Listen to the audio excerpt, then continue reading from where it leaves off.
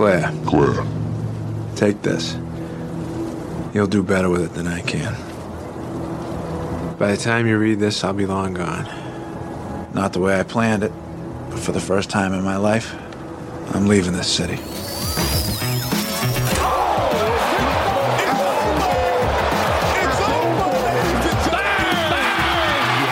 Willing to rewatch a movie. Oh, hell yeah. Hell yeah. Claire. Strawberry banana.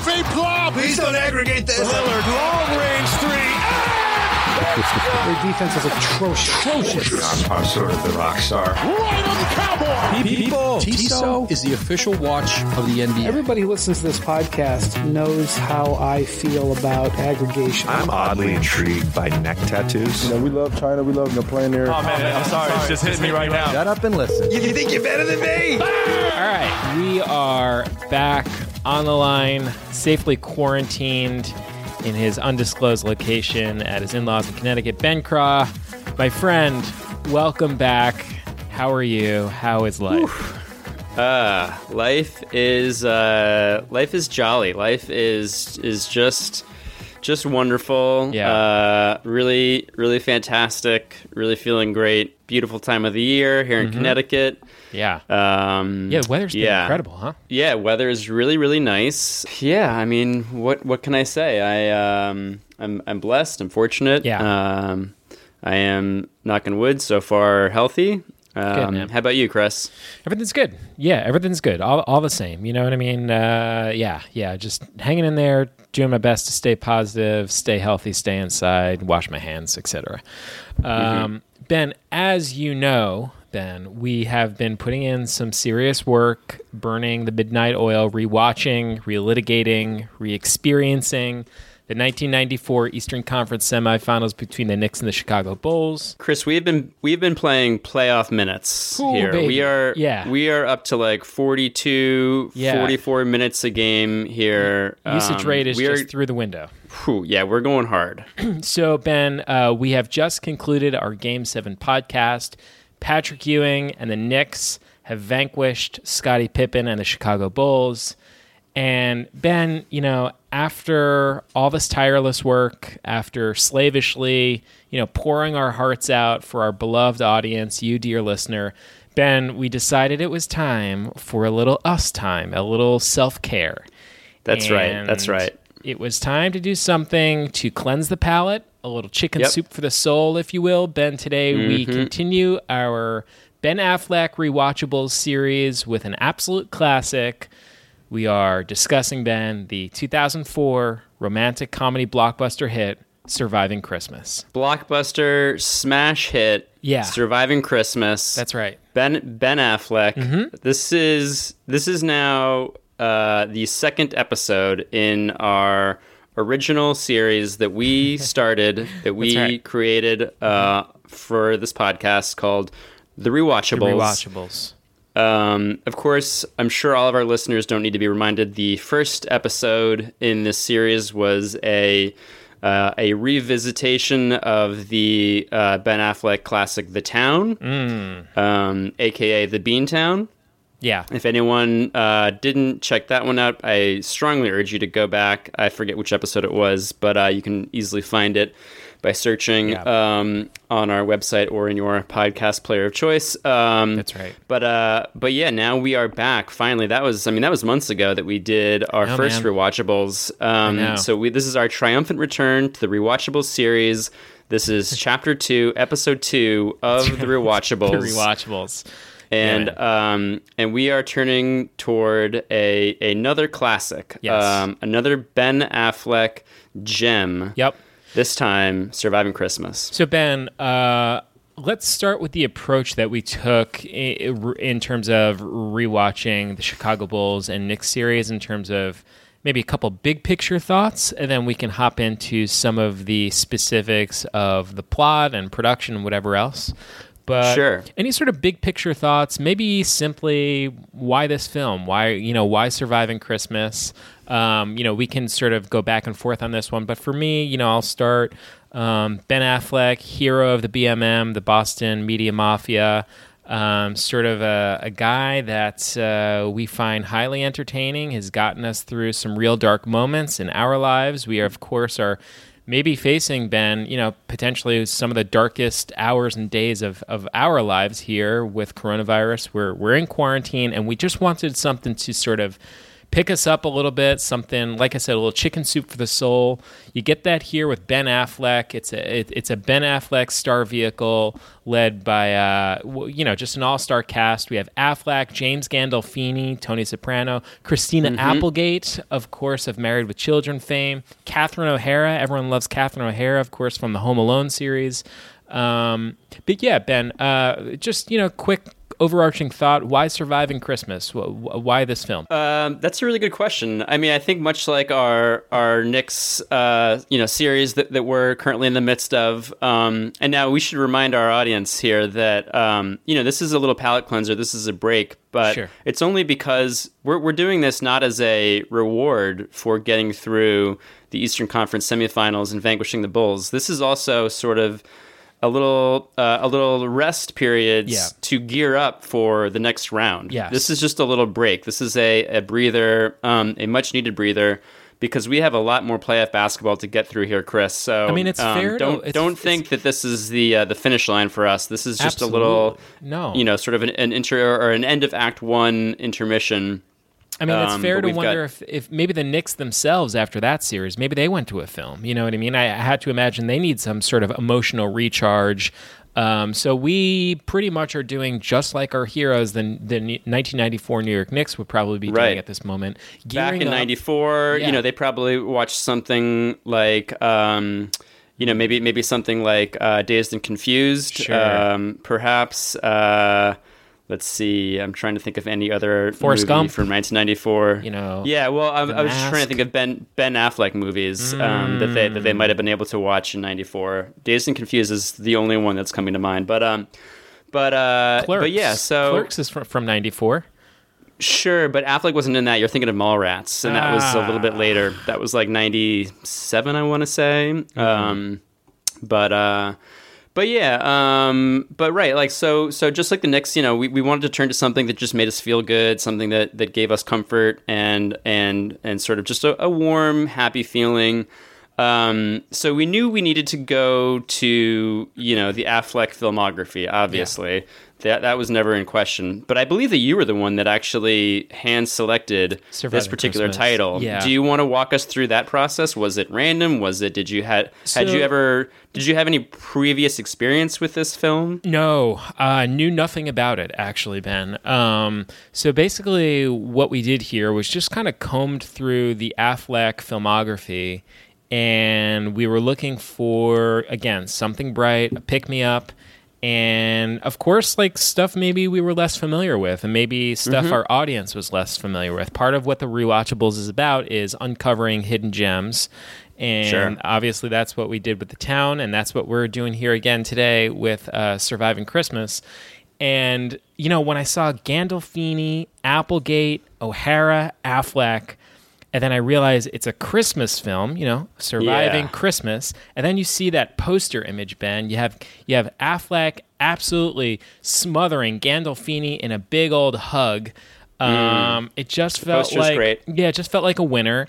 Gave that trailer a look, and I just felt like, boy, oh boy, do I want to see Ben Affleck in a house with Tony Soprano. That's like, sign me up for that. Sign me up for that. And of course, let's be frank here. The whole theme of survival is kind of, it's sort of front and center Very in our much minds on our right now. minds. So it felt like something that could maybe, help us in some way, emotionally, spiritually, psychologically. And I think that clearly the film did accomplish that. Yes. Which we'll we'll be explaining. Let me throw out just a couple of big picture, facts and figures here. So, Ben, the year is 2004. This is a film directed by Mike Mitchell, written by Harry Elfont, Deborah Kaplan, Jeffrey Ventimiglia, and Joshua Sternin. Again, starring Affleck, Gandolfini, Applegate, O'Hara. Now, Ben, we found in our loose research, I'll call it, that this film was originally slated to come out in Christmas 2003. Eventually, had to be pushed back till 2004. Of course, the studio wanted to avoid any sort of competition with Affleck's 2003 sci-fi thriller Paycheck. And it eventually would come out in 2004. The only other question I had for you, Chris, was I'm wondering, what were your expectations like going into this film? Because you said you didn't know anything about it beforehand. Nothing about it. I was in the same camp. I didn't know anything about it. I'm not even sure if I watched the trailer. I saw the poster and I just said, I'm in. You know, you had me immediately. Right. So I didn't really need any more information. But what was your sort of preconception of this movie before hitting play on it? So I did watch the trailer. Just kind of curious how Gandolfini and Affleck could coexist in the same world. And what I quickly, figured out from the trailer was it seemed like Ben Affleck it was some sort of, it was almost like a prison sentence. The Gandolfini family was sentenced to Ben Affleck being in their house for one full day on Christmas. And, I was totally intrigued. And that was the thing that really drew me in, to see if James Gandolfini and Catherine O'Hara and Christina Applegate could survive this Christmas with an absolutely, saccharine Ben Affleck. That was the thing that drew me in. Interesting. Yeah. Yeah. Yeah. I didn't know. My assumptions about this film were just wildly different from what the reality ended up being. I sort of figured I was heading into something similar to a Meet the Parents type thing, where it was like Affleck. I just assumed it was like Affleck is dating Applegate. Right. He comes to her home to meet her parents for Christmas, and it's the Turns whole out like, her dad is really strict, doesn't want, he's very suspicious, doesn't want him in their home, blah, blah, blah. It's the wacky cast of characters in the girlfriend's family. That's what I figured. Sure. But boy, was I in for a rude awakening. Oh, man. Yeah. All right, so let's talk about it. We can sort of walk very slowly through the plot of the film, and anything that comes up for you, Ben, let's just shout it out. But basically, we begin here with Ben Affleck, who plays Drew Latham. Drew. Yeah. A wealthy advertising executive. A very wealthy, very high-powered ad exec at a company called Barcode, which it sort of is suggested it might be like his company. Like he is like, yes, if it's not his company, he is like the top dog, yes, like exec at it. He really runs the show. He's like a young hotshot millionaire, is the idea. Exactly, very young, very hotshot. Has the world at his fingertips. Extremely wealthy, good-looking, obviously. That doesn't need to be said, really. But real quick, I wanted to touch on the opening of the movie, which is just a comically dark, sort of Christmas misery type montage of a man frustratedly trying and failing to wrap a present and then throwing it out the window. Another man is putting his wallet and his very expensive looking watch and his wedding ring into a Salvation Army Santa pot, and then the opening montage set to I believe it's the most wonderful time, or that what is it? Most wonderful time of the year, I think is the opening montage song. Yeah, Andy Williams, if I'm not mistaken. The montage concludes with an old woman turning on an oven and kneeling down to put her head into it. Just great, just really good, funny.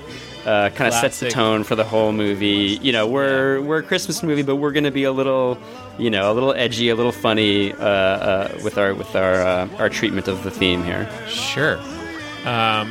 So yeah, nicely said. So we are in the city of Chicago, And Affleck is our protagonist, our hero, a hotshot millionaire ad executive. We open on him in a pitch meeting with a client, basically selling an idea. The idea is basically he wants to create pre-spiked, fat-free eggnog.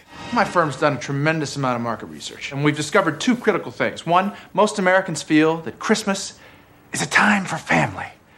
Two, most Americans feel that in order to stand being around their family for even 1 or 2 days, they need to swill as much alcohol as humanly possible.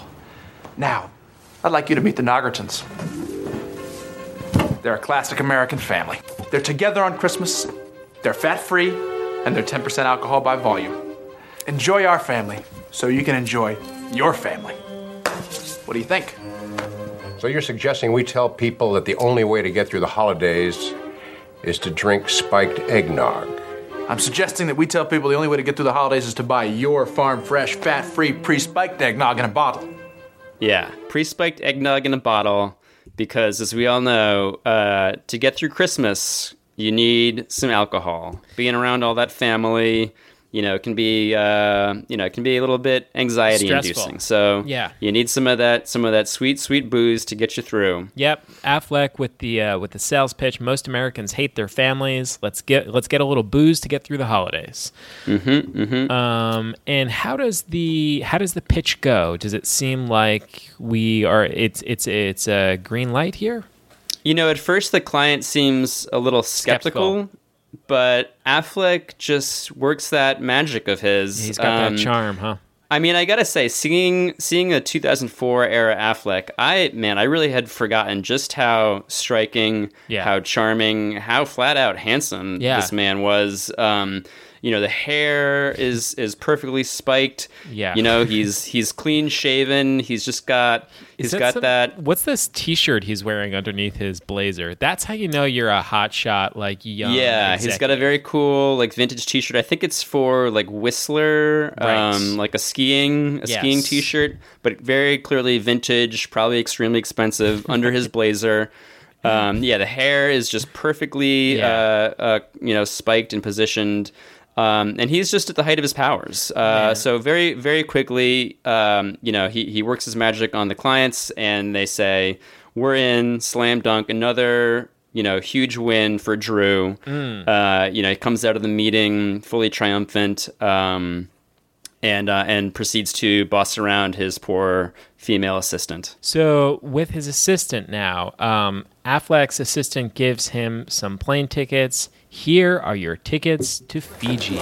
It went pretty well, huh? I'm a genius. I feel like I could sell whale steaks to Greenpeace. Nice image. Here you tickets to Fiji. So Ben, Fiji. What's that all about? We're going to Fiji all of a sudden? I thought it was That's Christmas. Right. I thought it was Christmas. Yeah, you would think that it's Christmas time, you want to be home with your family for Christmas, but no, Affleck, the high-powered hot dog ad hotshot, he's got first-class tickets to Fiji, which in the very next scene, we see young Drew present said tickets to his girlfriend, Missy, in his very, very expensive-looking, bachelor pad loft apartment. Let's talk about this apartment for a second. If you don't mind, I know you have things you want to talk about here. I would love to talk about this apartment. So get into it. How do we know, Ben, that young Affleck here is a hotshot? His apartment, Ben, is absolutely massive. The ceilings are, I don't know, how high? 20 feet? 30 feet? I mean, it's a castle. It's an absolute bachelor pad. It is cavernous, floor to ceiling windows. I mean, it's basically like the apartment from Big, Ben, where it's just the entire... I was going to say at one point during this movie in my notes I wrote, isn't this movie just Big? It's basically how an adult gets to be a child. But real quick, what would you say is the color of that couch? Is it orange? I'm going to go with sherbet, Chris. Sherbet. Is that a color like tangerine sherbet? That checks out for me. Yeah. So we have green walls. We have a sherbet orange couch. palatial, just a palatial bachelor pad here. And Affleck is presenting his absolutely, stunning girlfriend with a couple of tickets to Fiji. He's trying to make things right with his girlfriend. And how does it go, Ben? She doesn't seem to take it too well. Yeah, not great. So the thing is that his girlfriend, he kind of springs this on her. She's looking for something different. She's looking for commitment. She's looking for some sort of a sign that this relationship is progressing to a more, serious level. Yeah. It's clear that she's excited about spending Christmas with her boyfriend, Drew, and his family, specifically. Yeah. His family. Missy, we've been dating for a while now, and I feel we should take our relationship to the next level. I've been hoping you would say that. So I got you a little pre-Christmas Christmas gift. Yeah? I want you to open it now because it involves our future. The future of you and me together. It's kind of for both of us in that way.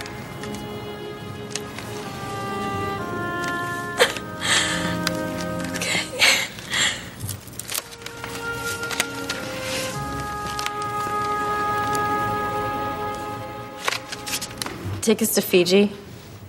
Yes, first class. Drew, on Christmas? Christmas is the family holiday.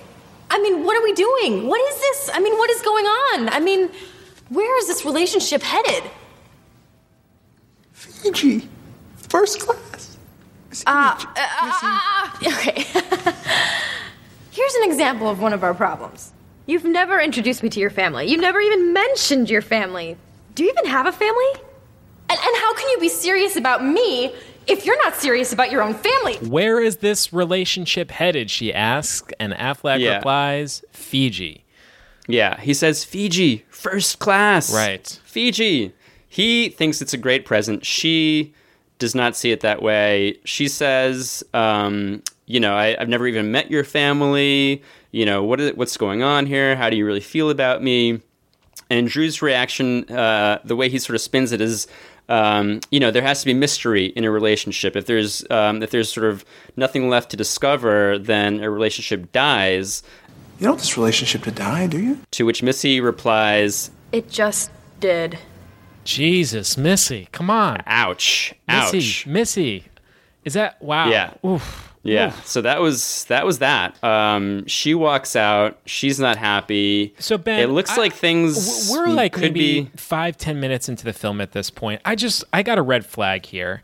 And it's Affleck. I hate to break it to you, but it's Affleck. It seems like this guy, this Drew, is maybe a little bit of a materialist, or maybe I should say it's almost like Ben, money has come so easily to him his whole life. He's this hotshot business executive, and maybe that's the problem, is that he can just sort of throw money around like it's no object. He can just go to Fiji like it's nothing. He can just buy his various girlfriends Cartier bracelets or necklaces or whatever it is. And Ben, maybe in life, we need more than just fancy presents. Well, that's quite a take, Chris. We'll see about that. We'll see if that position is vindicated through the course of the film. But you're definitely right. Drew is the kind of guy that clearly is just kind of like living the life that he wants. He's using his money. He's throwing it around to impress people, to sort of manipulate them, I would say, even if that's not a stretch. I wasn't going to take it that far, but that does seem, maybe. He has a personality quirk, let's say, that clearly it almost seems like he doesn't quite experience normal human emotions. I don't know. That might be extreme or drastic to say. Interesting. But we can get to that more as we progress through the plot here. But so jumping back into it, so Missy storms out. Right. Drew kicks something over. He's very frustrated. He doesn't understand why his girlfriend wouldn't want first class. Reminder, Chris, these were first class tickets to Fiji. They could not have come cheaply. But yeah, so he's very crestfallen, very sad. And I think really the thing, almost more than the breakup, I think the thing that really bothers Drew in this moment is that he's grappling with the reality that he may need to spend Christmas by himself. Ugh. And he clearly does not want to do that. So what does he do next, Chris, to try to, mitigate that loneliness? We should say a couple things. First, he hatches a plan to get back in the good graces of Missy. So the first thing he has his assistant Oh, right, do, of course. Yep. Ben, he has his... Let's try to solve this problem with money. He has his assistant send a nice diamond bracelet and a nice card with some flowery words, which his assistant Catherine is instructed to write. Right. So he needs something emotional and personal, a handwritten note to win his girlfriend back. Of course, Drew doesn't quite have the capacity to generate these words himself. He's not really good with emotions, Ben. He's more just good at... It could have something to do with that personality tick that I mentioned earlier. But he lays it at the feet of his assistant, his poor assistant, to write this personal note and then just pick some present. He basically was like, I don't know, just buy her something expensive. Does he even say specifically what it should be? I forget. I forget, but I do know they land on a diamond bracelet. And I'll say, to Catherine's credit, she is dubious that it's going to work, but listen, Drew is her boss, and she agrees. She agrees to write the note, no problem.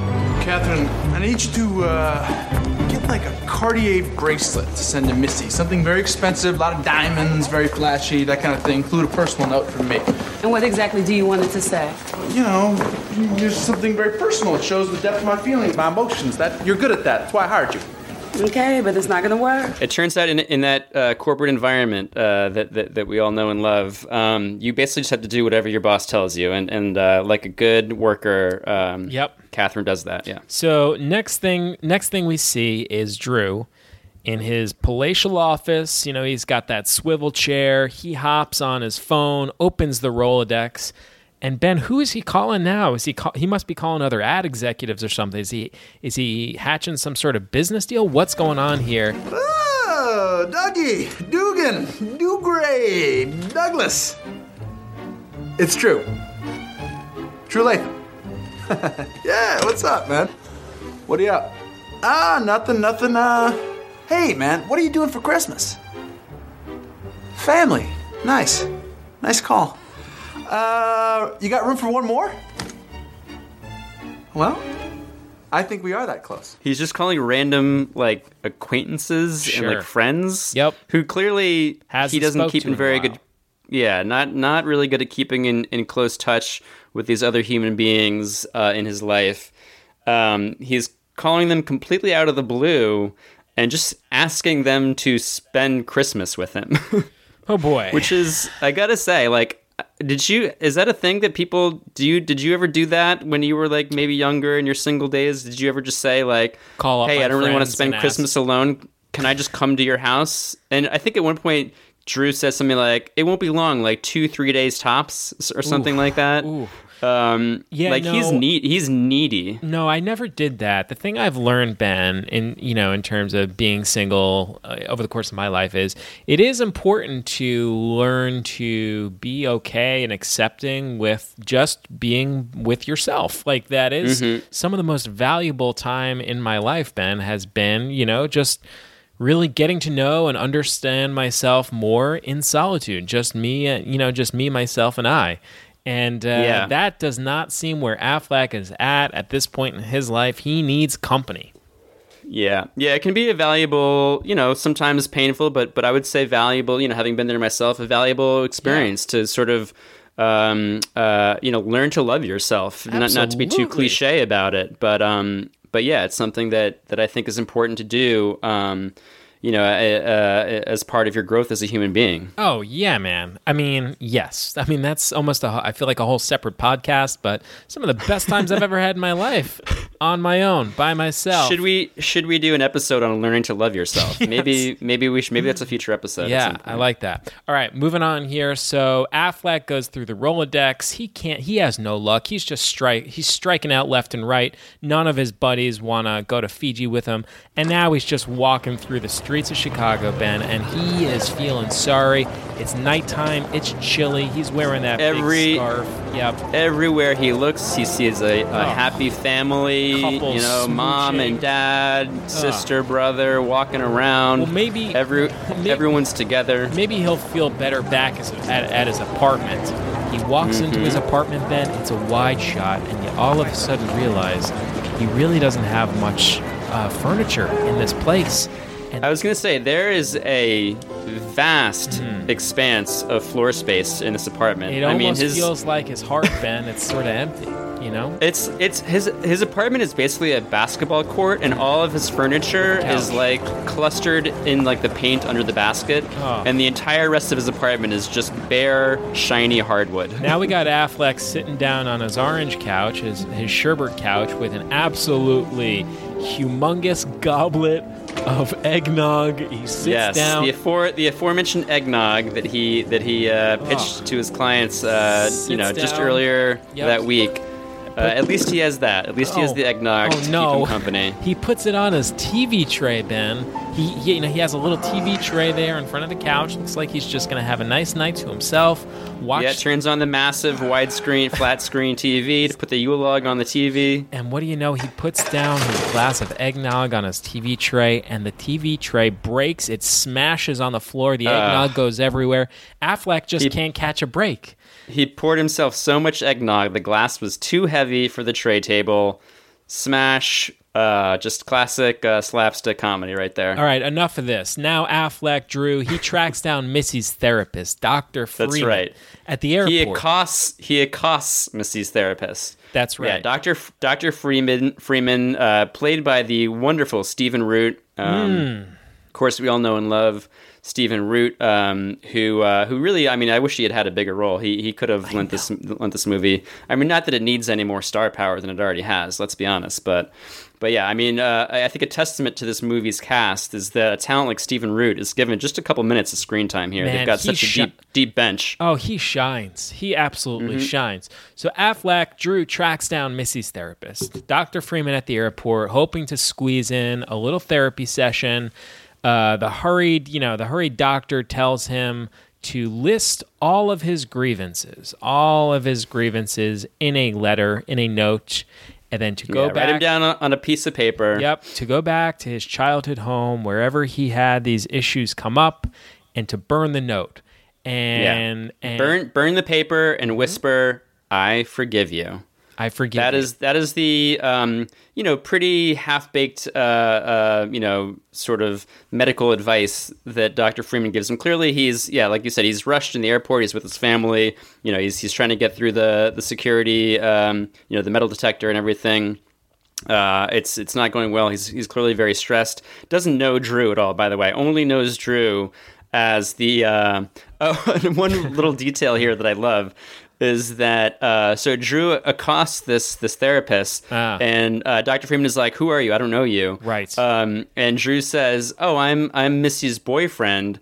And the doctor's like, "How did you find me?" I bribed a woman at your service. Incidentally, you should tell her to either raise her standards or you got to fire her because she totally caved for like $200. Yeah, whatever. I bribed a woman at your practice. And is like, yeah, she caved like real quickly, like $200. It was so easy to get her. So again, Drew is just using money to manipulate people and get everything that he needs. And anyway, yeah. So Dr. Freeman is like, I don't know. I heard this thing on the radio once. Best I can do. As he's rushing to get through the security gate.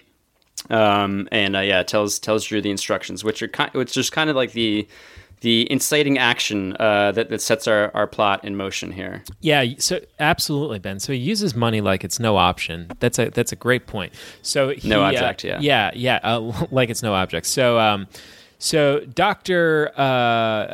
Freeman tells Affleck to go back to his childhood home, and that home, Ben, is now occupied. It's occupied by a new family. That family is the Valco family, Ben. The Valcos. Let's talk about this family, the Valco family. And let's talk about the house itself. I don't know about you, man, but that house looked suspiciously like the house from Home Alone. Maybe it's just I'm thinking about Chicago in the winter, Christmas story. Chicago suburbs. Yeah. Big old large brick house. Yeah. I was like, man, that really does look familiar. If that's not the Home Alone house, then, geez, there are a lot of homes that look like it. But on the sort of tree, the tree-lined neighborhood, very, very similar. Yeah, big house, bay windows. Yep. Big little lantern out front. Yep. Yeah, it looks like a pretty nice house. We're talking 2-story, maybe with an attic, probably. Sure. Pretty spacious. But the family is like pretty clearly middle class, I would say. Working class. Yes. Yes. Maybe even you would say going through some hard times, both emotionally and financially. So it kind of works on two levels there, the hard times. So anyways, Drew shows up at the house of the Valcos. His childhood home now occupied by the Valco family, and he's got his piece of paper with the grievances written on it. Yep, he's ready to go through this emotional catharsis. But first, he's sort of taken in the house. You know what I mean? Yeah. He's just sort of like, wow, this is really it. This is just like it was when I was a kid. This is that house, and. And then he's like really like experiencing the whole thing. He's like hugging. He's like sniffing the bushes. He's like hugging the tree. He's really like taking it all in, kind of exploring the space outside the house. And then it cuts to inside the house, where we see Mr. and Mrs. Valco. Right, James Gandolfini and Catherine O'Hara. And boy, oh boy, are these just these are just two opposite ends of the spectrum. It seems like Gandolfini, kind of a surly, grumpier dad type with the big thick beard. He's having a beer here, Ben, and O'Hara is she's not having it. Looks like she's filling out some Christmas cards, and all of a sudden, what happens? But they spy this Drew Latham character out on their front yard. Yeah, they see a random man just walking around their property, hugging their trees. Who is this crazy? Yeah. And Gandolfini's in his his flannel shirt with his like thermal underwear underneath. Clearly a blue collar type guy, drinking his regular Budweiser with his lunch. Kind of yelling, he and his wife. So this is Tom, is James Gandolfini's character, and Christine, played by Catherine O'Hara. They're clearly, they're a middle-aged couple. They're arguing. They're yelling a little bit. Tom is yelling. They're both yelling at their son up in his bedroom to come down. Brian, get down here and eat your dinner, will you? I'm not hungry. Yeah, you are. Stop yelling at me. I'm not yelling at you. Brian! Brian! Get down here, please, so your father can stop not yelling at me! I'm busy! I told you. We shouldn't have put the computer up in his room. He's going to spend all his time there. Oh, Tommy, welcome to the future, dear. He's advancing his skills. One day that computer's going to get our baby a good job.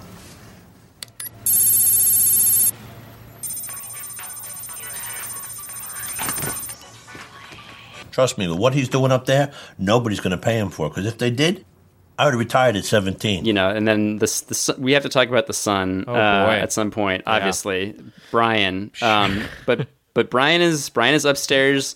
He's glued to his computer, which is going to be a bit of a theme. Sure. Okay, so this film was created in 2003, released in 2004. We need to think about, with relation to Brian, early internet days, kind of like the early advent of the internet, like what was happening on the internet, the sort of things you would look at stylistically, like how things were formatted on the internet. This movie was just how quickly internet web pages loaded. That's right, man. That was kind of an important element. There was the whole modem, like it was like dial-up, right? Internet. Probably using a dial-up connection here. Sure. Yep. Yeah.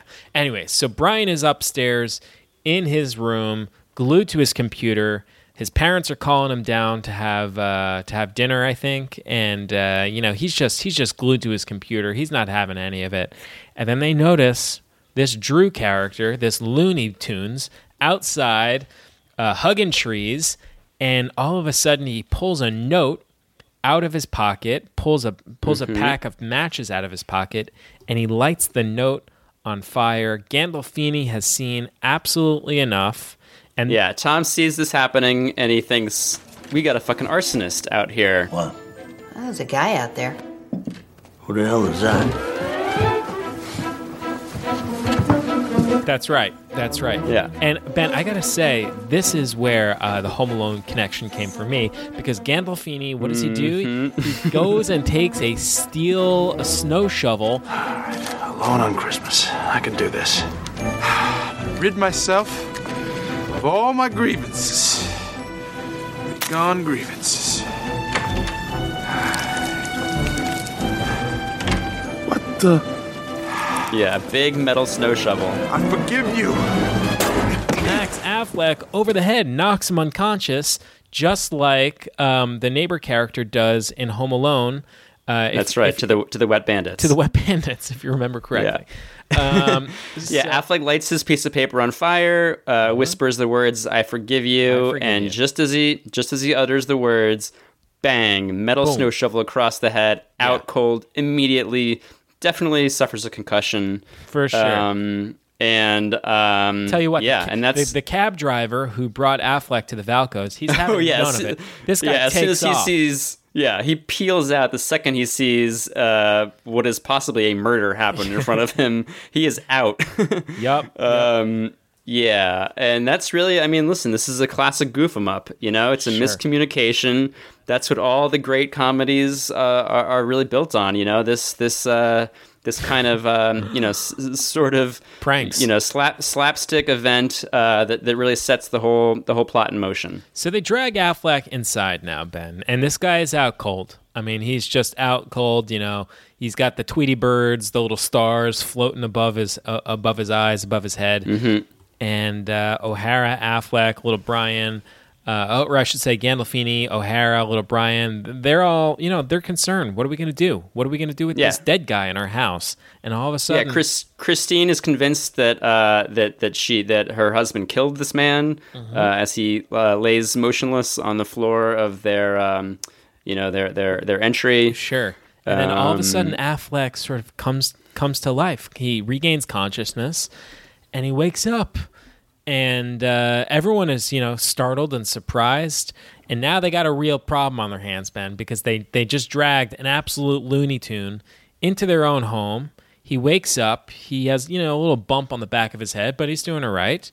Mm-hmm. And he can't believe it. All of a sudden, he's in his childhood home.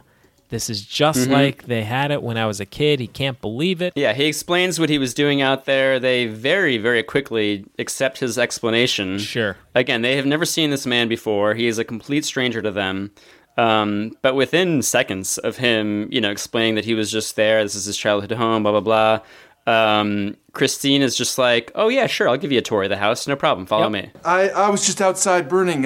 Someone told me to burn a list of my personal grievances outside of my home, my birth. It'll help me with some loneliness issues so it's all fine.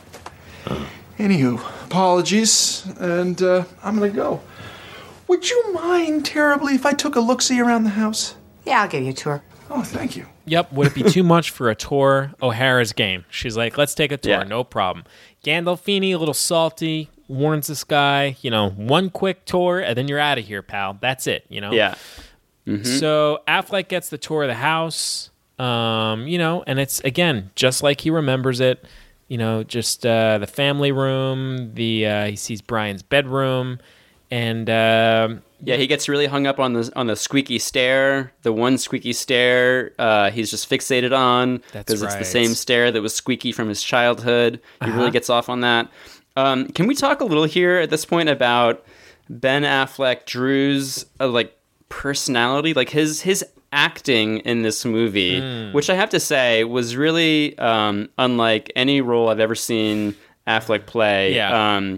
Just gives a tour de force. I mean, an acting clinic. Yeah. I was gonna say it reminded me a lot of. I would say that he was doing an impression of this actor, but the more I think about it, I think that actor was really doing an impression of Ben Affleck in this movie. I think Affleck really kind of created this mold. Yeah. He reminded me a lot of Ryan Reynolds in the kind of sort of high wire, snappy, quippy, very high energy comic hijinks that Reynolds would later become famous for. It gives me there's some I don't know if you see this, maybe some Jimmy Fallon vibes. Very silly, overly, way too energetic. Yeah, exactly. Okay, so Drew sees Brian's bedroom, and look, I mean, he is just overwhelmed at this point. And he says to these guys, I'm thinking... But man, I gotta tell you, all these years I've been kind of avoiding Christmas, and I just kind of realized, this is what I've been longing for. A real family, in a true home. That's why I'm thinking it might be a good idea if I lived with you. It might be a good idea if I live with you. Yeah. First of all, he stays for dinner. They serve this man, this stranger, who has literally just invaded their home. He has trespassed onto their property and is now he has infiltrated, insinuated himself into their house. Instead of saying, you're a stranger, you need to leave, they give him a tour, then they feed him dinner. Right. Then he asks for dessert, at which point, finally, Christine is like, yeah, I think maybe you should go. I mean, she has been exceedingly polite and understanding and accommodating given this, given the circumstances. She went above and beyond with the tour of the home, I mean, seriously, this woman deserves, some sort of Nobel Peace Prize or something. Absolutely. Meanwhile, Tom, Gandolfini's character, is not so, sort of understanding. He's ready to get Affleck out of there. But before they can, force him out of their house, Drew suggests that he stay with them. He says something to the effect of this is the kind of family experience I've always been looking for, and suggests to Tom, I think it might be a good idea if I lived with you. Right. Now, reminder, this is a family that Drew has never seen before in his life. He clearly, this is an emotional break that he is experiencing. This is not normal human behavior. And I tried to sort of game out, was this an effect of the blow to the head from the shovel? Do we think that had something to do with his personality? I don't think so either. No, Ben, because I think it's consistent with his character from earlier in the movie. This is the same guy that went through the Rolodex. I mean, this is just an extension. Exactly. Ben, this is just an extension of the Rolodex. This is an extension of the Rolodex of accosting the therapist in the airport. Yes. These people. It doesn't matter if they are complete strangers, if they're his girlfriend, if they're, past acquaintances that he has the phone number still of in his Rolodex. These people are they're just like objects to him. They're just like little toys that he is moving around to suit his current emotional needs. Right. I mean, he's basically a drug addict. In so many words, this is 100% the behavior of a drug addict. Yeah, a drug addict, a sociopath, someone who doesn't process, regular human emotions, which, we shouldn't be be making light of. No, but I feel like these when you understand that it's a documentary in that regard, it kind of changes things for you. It's that was sort of the moment that I realized this is not a comedy. No, this is a harrowing drama. Yeah, about a man with a clear mental illness. Yeah, with a sick illness. Yeah, and how he deals with that, and the people around him, as with so many stories of addicts, it's really this story of the people around them that is the real drama and the real tragedy. Yeah. And the sort of, the pain and the suffering that is inflicted on them from at the hands of the addict. All right, back to Drew. So Drew makes basically a cold offer to the Valcos, to Tom. He says very simply, Tom, please let me stay here. No. I'll pay you. My family's not for sale, pal. Tom, I'll pay you $250,000. Welcome home, son. Welcome home, son. And exactly. Welcome home, son. All he has to hear is $250K. Yeah. And like that, with the snap of a finger, welcome home, son. Wow.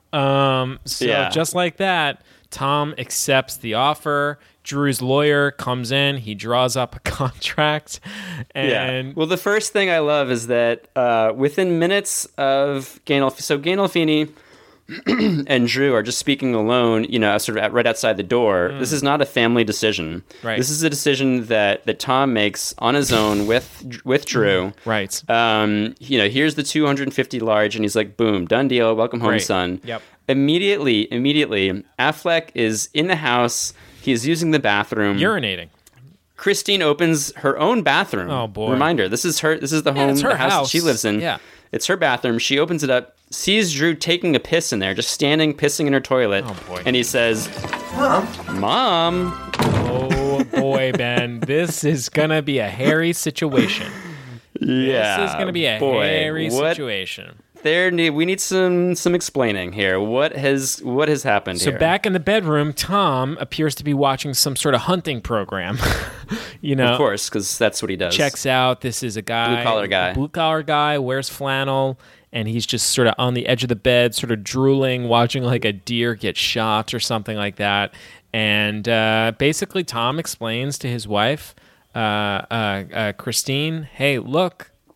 This is the deal. This guy's going to pay us $250,000, and that's that." So, cut to Drew's lawyer. Yeah, the lawyer is quickly brought in to draw up and sign contracts because Drew's a businessman. It's only smart. It's a big day for this family. Very well. All right, Mr. Latham agrees to pay the sum of $250,000 to the Valcos for services rendered until 11:59 p.m. on Christmas Day. And for said sum, the Valco family will aid Mr. Latham in recapturing those childhood Christmas memories, including, but not limited to, all due festiveness, celebrations, various and sundry merriments, and Yuletide glee. It's only smart. It's only you got to sort of shrewd yourself on his part to make sure that we get this all in writing, make it formal. He's putting up $250,000 of his own money here. He wants to make sure that he's getting what he pays for, which is only understandable. It's only sensible. Yeah. So yeah. Oh, and of course, as one of the stipulations in the contract is that Drew gets to sleep in his old room, forcing Brian to the guest room. Brian just suffers again and again throughout this film. Brian, you're in the guest room.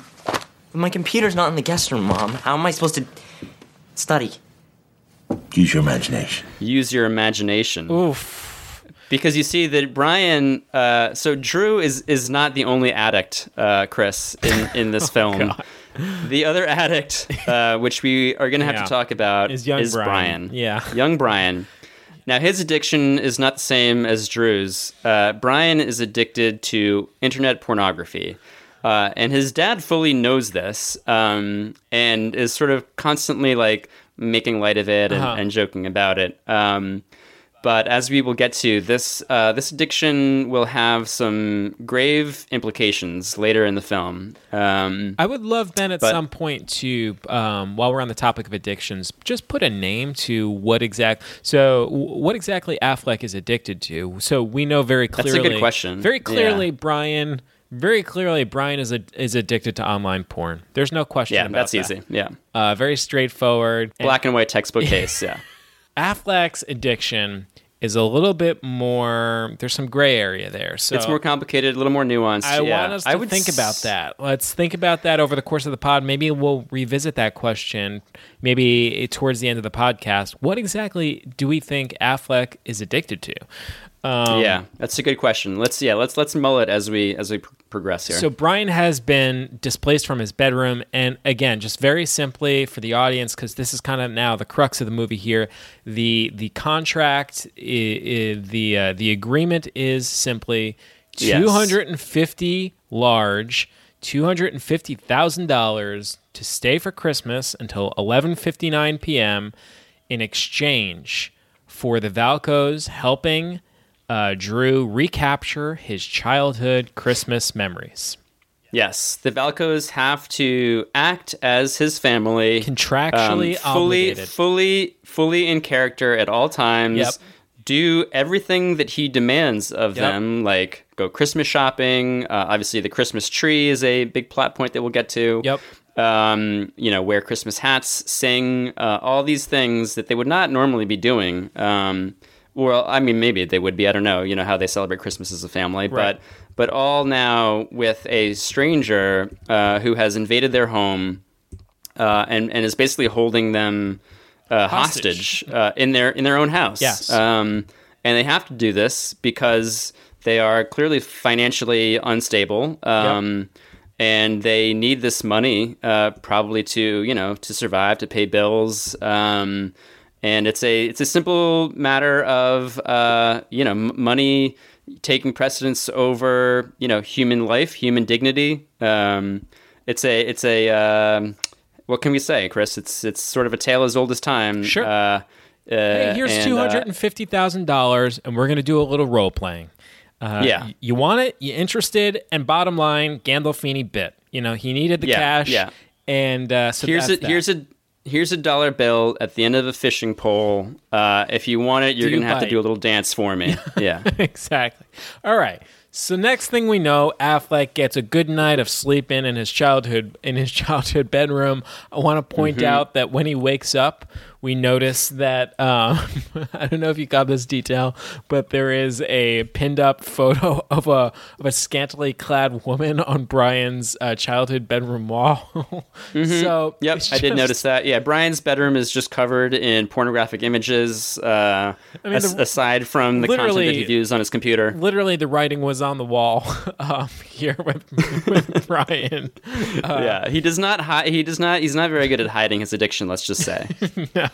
So Affleck wakes up, and what does he want to do? This guy's just, Ben, he's just a big baby. He gets up, and he goes right to that banister, Ben. He wants to slide down that banister like he's a little kid, even though, I don't know, he's a 6 foot tall, 250 pound 6'2", easily 180, maybe 200 pounds. Sure, yeah. And a hulking, strapping young buck. Absolutely Drew decimates. Absolutely gets on that banister, just smash the floor. And all of the whole family wakes up. What the hell is this? There's some accident. Everyone comes running out, and all of a sudden you can see it, Ben, in Gandolfini's eyes. He's like, maybe this is going to be a little bit more work than what I bargained for, Yeah, he is a little bit upset. Meanwhile, Drew is lying on his back after this accident, just laughing maniacally. He is delighted. Just full on, a fucking pig and shit. Yeah, yeah. He's basically like the Joker at this point. He is just a complete psychopath. Never thought of that, Ben. Wow. He says, it's okay, I'll fix it, as he's laughing uncontrollably on his back on the ground amidst all the the pieces of the banister. Again, so just conjuring up a lot of the imagery and themes from the film Home Alone. We're in Chicago, it's Christmas time, and you got this guy who's having an absolute blast in this house. Yeah, and there's a lot of violence happening. There's a lot of terror happening, and this guy is just laughing. Having the time of his life. His silly little ass off. And Gandolfini's not so thrilled. He all of a sudden you see him duct taping this banister, and it's dawning on him. Maybe I didn't know what I was getting myself into. So cut to the breakfast table, Ben. All right, let's have a little breakfast. maybe that'll smooth things over. We all have a little breakfast. Guess what? Affleck, Drew, has made himself at home because, Ben, this is his home. This is now his home. Make no mistake, this is his home. He's entitled to whatever is in that fridge. Is he eating my salami? That's what it looked like. It's 9 o'clock in the morning. Oh, I know. Not really breakfast food, but it was looking good in the fridge. I had to dog some. Yeah, it is good. Is that the last of it? Yep.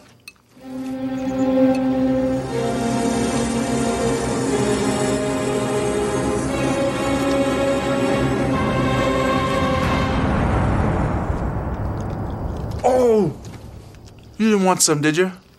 No, it's all right. Oh, it's fine. It's fine. Yeah, this is his breakfast table, his kitchen. Sure. It's his food in the fridge. Sure. He does not have to contemplate anyone else's, needs or feelings. There's no consideration for literally anyone else in the house, except sort of through the prison of Drew and the sick game that he's playing with these people. So he's just nonchalantly chewing on a piece of salami. Looks absolutely delicious. Looks so good. He's doing a thing where he kind of like bites it and then like pulls it like a little string. Yeah, like just sort of teases it out. Yeah.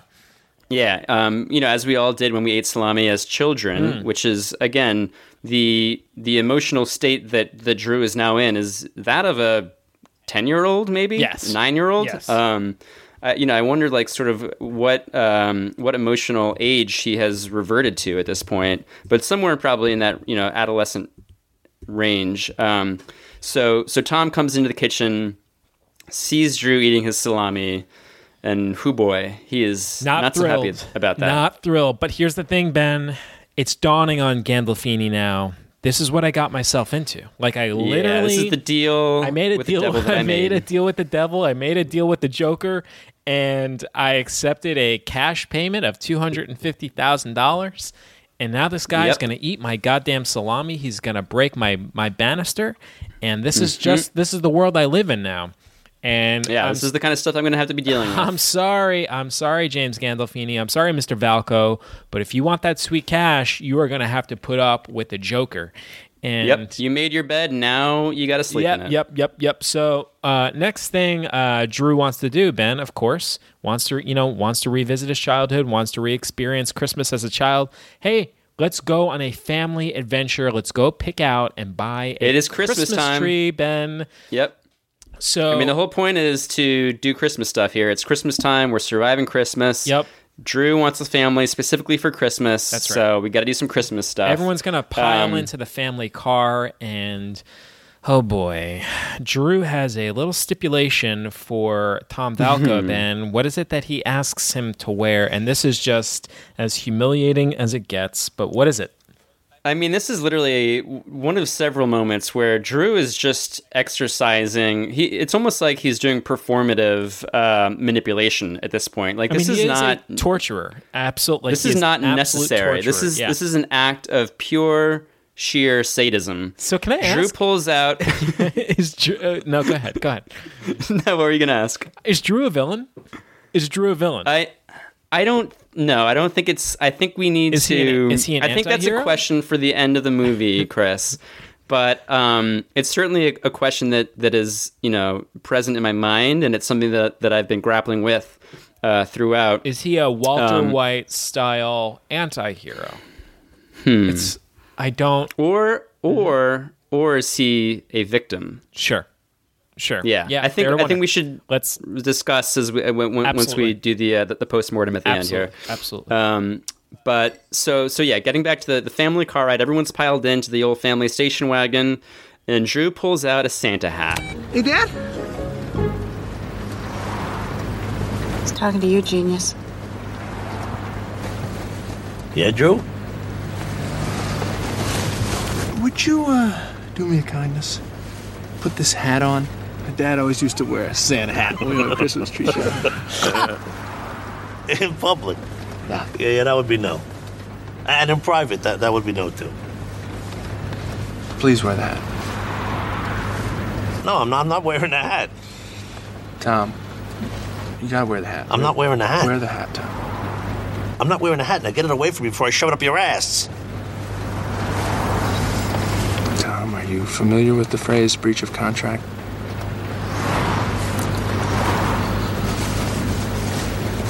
Give me the hat. Are you familiar with the phrase breach of contract? Jesus, Drew, I thought you were just a little boy. Wow.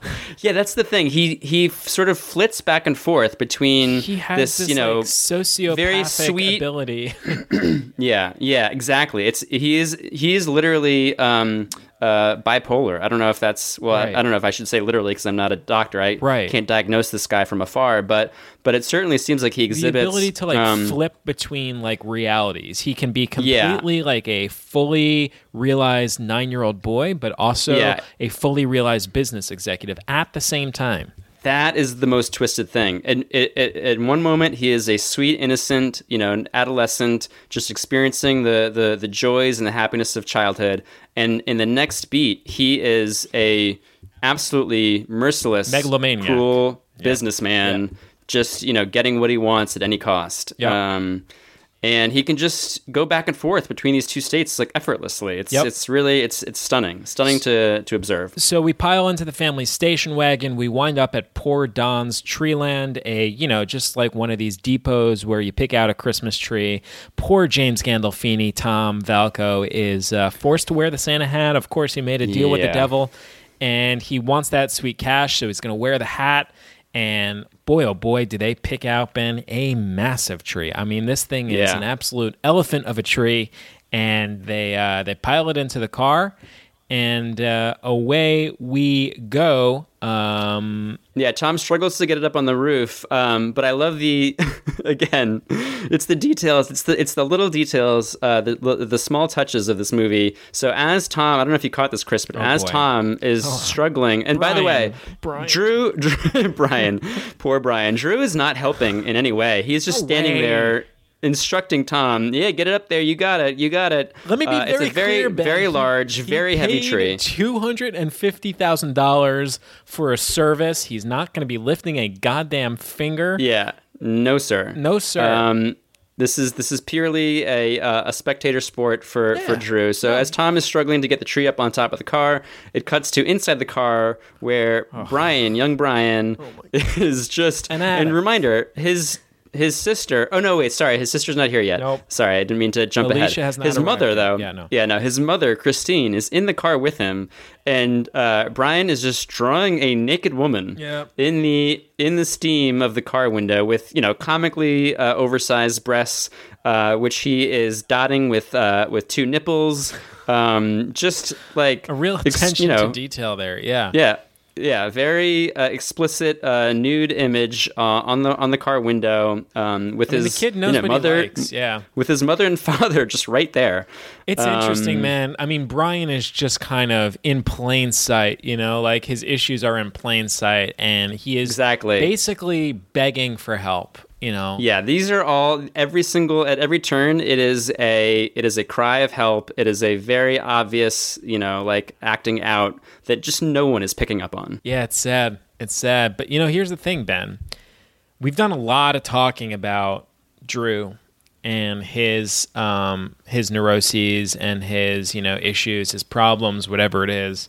Mm-hmm. But at a certain point, we're gonna have to talk about Tom and Christine and how they too are a little negligent, Ben. Like there is some oversight here as well on their part, Ben, because poor Brian really needed a hand, and he just wasn't getting that right now from his parents, who are a little bit wrapped up in themselves, in their own world. Yeah, I would agree with that. Yeah, Brian is he's drowning. He's extending that hand, for help, and no one is reaching out to grab it. Back at the house, Ben, we are decorating this tree, and I mean, again, this is a massive tree. I mean, this is a dinosaur of a tree. Oh yeah, all the way up to the ceiling. Literally goes to the ceiling, and this sucker is covered in decorations.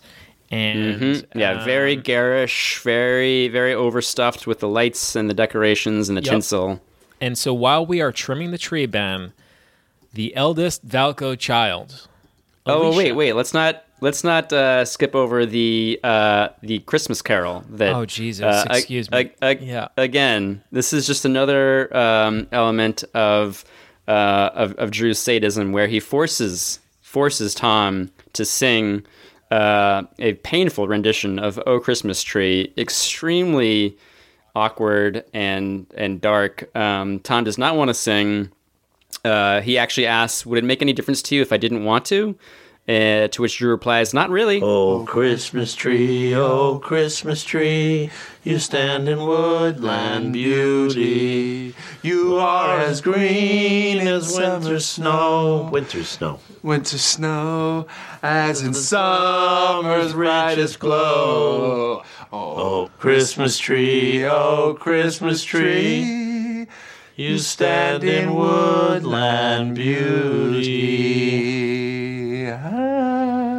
So Jesus. forces Tom totally to sing. emasculates the guy in front of O'Hara and Brian. I ask you, is this man a hero or a villain? Keep it in your head. We'll review that at the end of the podcast episode. But I mean, there's a case to be made here that this is not a good guy. So. I mean, he is. You're right, though. He's emasculating Tom in front of his wife and child, and who are sitting right there on the couch. Yep. They're both cringing. It's extremely painful. And Drew is just exhibiting the power that he has over another human being. Like, literally just, like, dance for me, sing for me. An absolute I am yeah. proving to you the power of money, that I can get you to do whatever I ask you to do. Yep. He is a slave. That's literally, he has made a slave of this man. Yeah, it's quite stunning. So then the singing is mercifully interrupted by a knock at the door. Alicia, the oldest Valco child, arrives home, and she has a reaction on her face, Ben, as if to say, "Excuse me, I'm sorry. Did I come to the right house? I don't seem to know who you are." Drew Latham answering the door. Yeah, who is the stranger answering the door to my home? That's right.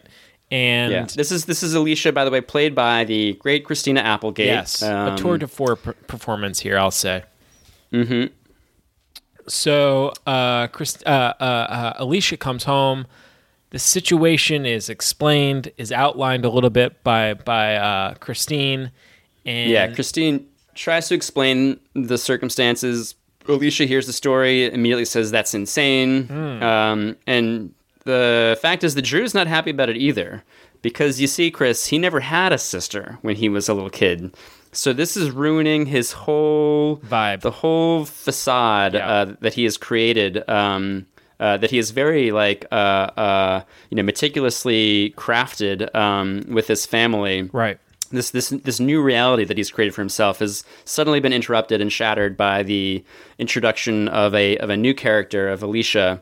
And Drew says, "This is bullshit right here. I never had a sister." So then I love the little sequence that follows where Drew is struggling to figure out how he can fit this, again, human being, this other person who is a member of this family. Drew is trying to figure out how he can fit her into his sick little, fantasy world. Yep. And do you remember the thing, his first sort of instinct yes, of course.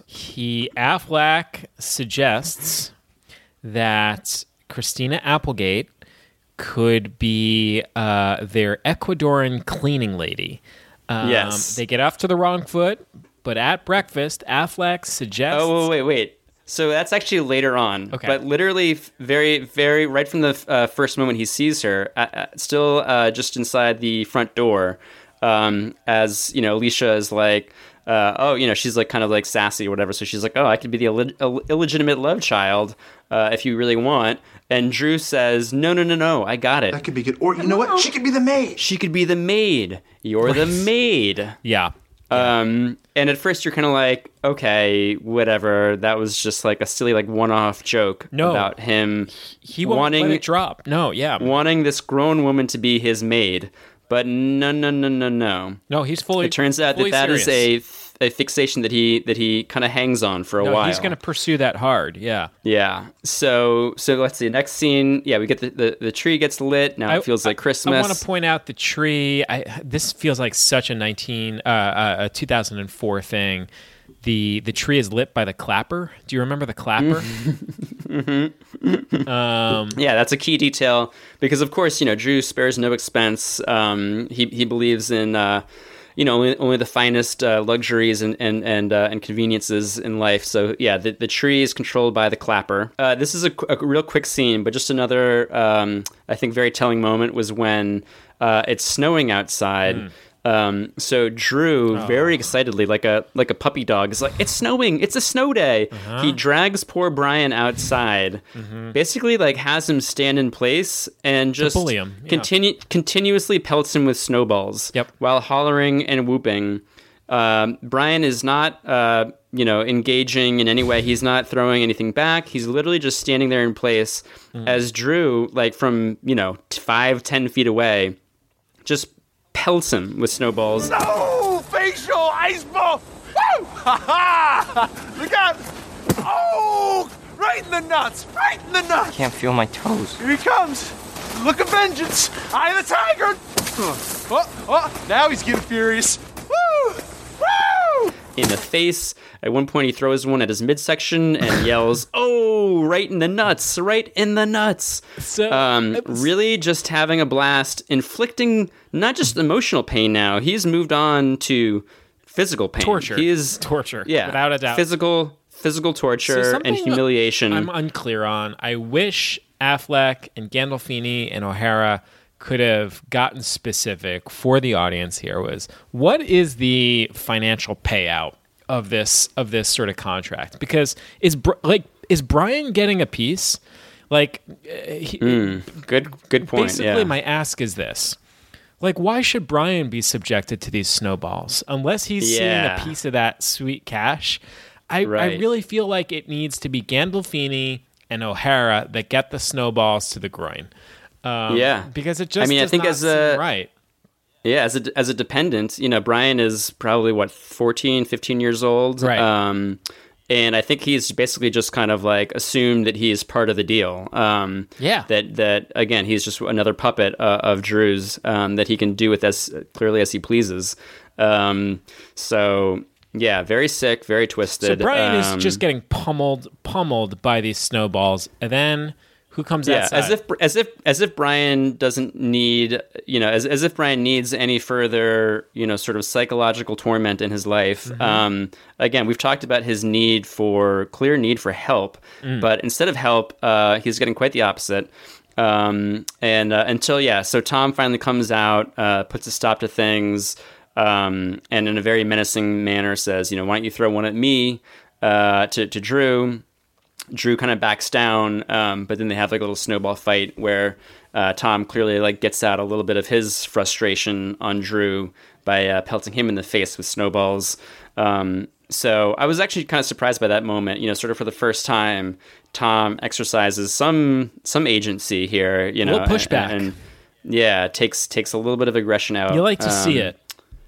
Yeah, indeed. So, it's not completely one-sided anymore. Little backbone from Tom. Very healthy. Nice to see.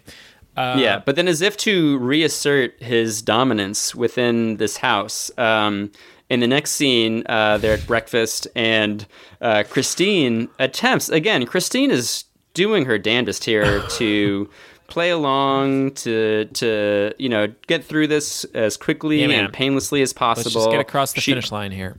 Yeah, so she's trying to do what she can. She pours Drew a nice mug of hot cocoa.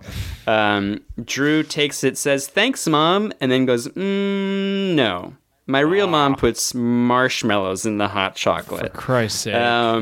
So, yeah, he's like, again... He could have easily just been like, "Oh, thanks for the hot chocolate. Like you are fulfilling your side of the contract here by acting like my mom." Right. But no, he has to kind of like rub it in. Drive the knife in a little bit. Rub salt in the wound. To be like, no, I need you to do better. Is it fair then to say that he's a spoiled brat? Is it fair to wonder if Drew is a spoiled brat? He's always had everything he wanted. He was always able to buy his way through life. Well, clearly, he's never had anyone in his life tell him no. That's obvious from the life that he has in Chicago. Yep. His ability to manipulate people. The fact that he's so sort of shocked and taken aback the first time when his girlfriend sort of turns down his offer of the feature tickets. It doesn't make sense to him that anyone would ever, deny him something. All right, so yeah, he just keeps sort of manipulating his way through breakfast. He gets those marshmallows from Christine. Right, but then it's also at this point that he doubles down on the cleaning lady, the Applegate thing. The Applegate. Yeah, this theory. is a great. So this relationship between Drew and Alicia is just absolutely fascinating to me. So clearly, she does not like him. She wants nothing to do with him. She thinks this whole situation is insane. When she comes down to breakfast that morning, she actually refers to Drew as freak, and then.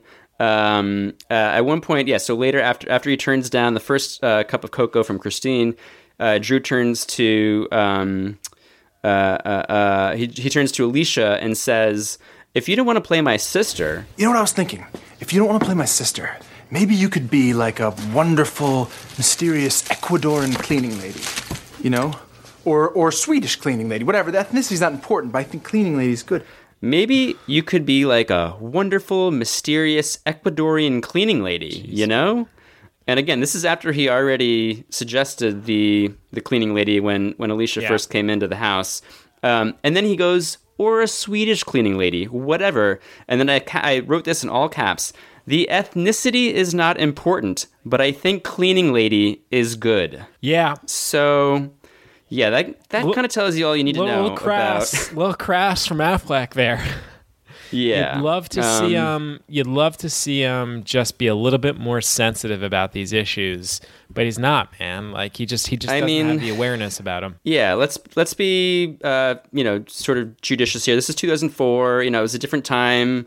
I think probably they thought these were, very funny, kind of edgy jokes that they were including here. Well, Affleck goes all in. Next scene, Affleck starts calling Christina Applegate's character, Alicia, he starts calling her Consuela. Yes, that's right. So this Ecuadorian thing is not going away. No. This is a real sticking point for him. Yeah, that's right. Alicia asks him, why aren't you annoying your real family? Affleck, Drew replies, not really any of your business, is it, Consuela?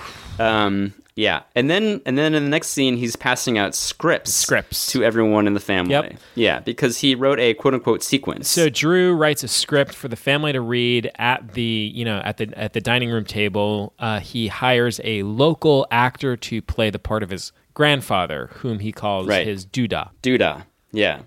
A couple of quick moments, just, we don't have to go through every line here, but again, later in this, as they're reading the script, it's clear that Drew has made Alicia Consuela in the script. So then one line I really liked towards the end of them reading the script aloud at the dinner table, again, just for Drew's personal pleasure, Christine says, quote, they're like eating, they're like fake eating dinner or whatever in the scene. And then Christine has the line, Brian, if you eat it all up, I will let you sleep with me like I never did when you were little. And then like Drew like looks up and like kind of like smiles, like searching for a reaction from everyone. And it's very, very awkward. And then he's kind of like, oh, never mind, that didn't work. I guess but that really kind of threw me for a loop. And then we have the introduction of Duda, who's just a local old man who's I guess a community theater actor in town that Drew again just threw money at. What does this mean? Duda enters in his bathrobe. Sweet Jiminy, cold corn in the morning. Ooh, this weather is killing my joints. Brian, go get the shovel. Oh, no, Tom, listen to me. When Alicia came, she totally ruined everything. You know what I mean? Right, because everything was just so normal up until that point. Silencio, por favor. So I realized what I had to do was expand the family to get my real family. I had to find my grandpa, so I went and found my Duda. Here he is, my Duda. Your Duda looks exactly like the guy we saw in Christmas Carol, played Scrooge. That's right. I do a lot of community theater. And this Christmas night, I'm reprising my role of Scrooge in the Lincolnwood Theater Group's production. A Christmas Carol I hope you all can make. I mean, I feel like we could do a whole separate podcast on Duda. I know Duda is a favorite of both of ours. Oh, boy. Duda, we'll be getting to Duda, more of him later. Yeah. But where were we? So Tom, objects to now a second stranger invading his home. He tries to say, no, this wasn't part of the contract. That's right. Drew just immediately, his first instinct is, okay, I'll give you $25,000 extra dollars. More cash. It's always more cash. Just Drew's I know how to answer solve all the this time. problem. Here's more money. Tom hears that and immediately says, "How you doing, Duda? Nice to see you again. You can stay in the living room." So again, knowing the sort of the weakness of these of this family, that their financial strain. Drew knows that he can just do anything, get whatever he wants just by throwing money at them. And sure enough, Tom caves every time. So then, let's see. A little bit later, we have the scene. There's like a little montage where they go back into town for more Christmas activities, present shopping, picture taking. Yep. At one point, Drew just sprints across a street without even looking at any of the oncoming cars. As like they all like screech and like honk at him, and he doesn't blink an eye. He doesn't even look at the cars that come within inches of like hitting him, as he just like walks across the street. Again, this man, sort of how he moves through life, Ben. You know what I mean? Like, exactly. With no regard. He doesn't. Yeah. There is nothing outside of his field of vision. Yeah. Yeah. To the extent that like even an oncoming car doesn't give him pause. It doesn't make him even flinch because he doesn't see it or hear it. It is very clearly a mental illness that he is suffering. Absolutely. So then we realize, of course, that we are at the shopping mall, of course, for a family photo, for the Christmas family photo. Mm-hmm. So we have the whole family gathered into a little trailer type vehicle, and Drew with an absolutely sadistic looking smile for the family Christmas photo. Mm-hmm. So we're driving back home now. We have Duda in the car and Drew. Yeah, this is another big moment. So when they're in the car and driving back from the family Christmas photo, Drew tries to give Duda a Christmas cookie, and Duda says, no, I can't eat that. I'm diabetic. And Drew responds, that dog won't hunt, my friend. The real dude, I wasn't diabetic, so go ahead and take one. Look, kid, I get that. But if I eat this thing, I can't act not dead. Hey! Slow down, the roads are icy. Nah, that dog won't hunt. The real Duda wasn't diabetic, so go ahead and take one. So I just wrote in all caps, my God, this sadistic sociopath. He is forcing an old man who is diabetic, who just told him, and Duda says something like, if I eat that cookie, I won't act like I'm alive anymore. And Drew hears that, and he's just like, I don't care about that. I need you to play the role that I have in my sick and twisted fantasy world in my head. So you have to eat this cookie. Yep. Yeah. Absolutely nuts. Then we have a heart-to-heart here between Gandolfini and Affleck. And Gandolfini reveals in the privacy of his garage, this is later that evening, that he's thinking of breaking up with Catherine O'Hara, Christine. That's right. Yeah, things are not good. Turns out things are not good. Yeah, right before that, though, in order to have a private conversation, they have to kick Brian out. So Brian has now been moved to the tool shed since Duda is now sleeping in the guest room or in the den or wherever he is. So Brian is like on a cot in the tool shed. Tom and Drew come in to kick him out so that they can have a conversation. And before leaving, Brian walks out and says, when I become a serial killer, don't act all surprised. Again, he is just saying it out loud. He is screaming for help. He's trying to make it clear to these people what he is going through and the kind of damage that is being inflicted on him on a daily basis. No one pays any mind. Tom, tells Drew that he and Christine are thinking about breaking up. Drew says, don't worry about it. I'll talk to Christine. I'll make it all better. You should just worry about Tom and, take some Tom time or whatever he says, That's right? That's right. Yeah. So then... Yeah, Affleck decides he's going to take Catherine O'Hara, Christine, for a shopping spree. Right. And he wants to set her up with a private photo shoot so she feels happier about her life, the state of her life, maybe reconsider this whole divorce thing. Maybe she just needs a little happiness in her life, Ben. Yeah. Drew says, how about me and you just go shopping? And then one line I thought was very telling. Drew says, it's fun just to buy shit sometimes. Very, very revealing. Clearly, betraying to be wealthy. the fact that Drew deals with his emotions with money. But yeah, so he offers Christine this like fun photo shoot, like let's get you dressed up. You're beautiful. You don't see it, but you're actually beautiful. And you need to kind of embrace that. And to his credit, this is a message that kind of hits home for Christine. She breaks down in tears and hugs Drew. And of course, just as they're hugging, Brian walks in and sees them hugging, and is just like confused, doesn't know the context, just like walks in at the last second and sees them like embracing and crying, and he's just like, it's just like one more little glitch in his brain. I wrote in my notes, yet one more cement block is removed from Brian's emotional dam. When will he finally snap? So yeah. Oh, and then the one last thing that I really loved from the scene. So when Drew first comes into the room to talk to Christine, you think he's going to be like, oh, Christine, I just heard about, Tom just told me that you guys are going through a really, difficult time right now. Like, let me try to talk to you.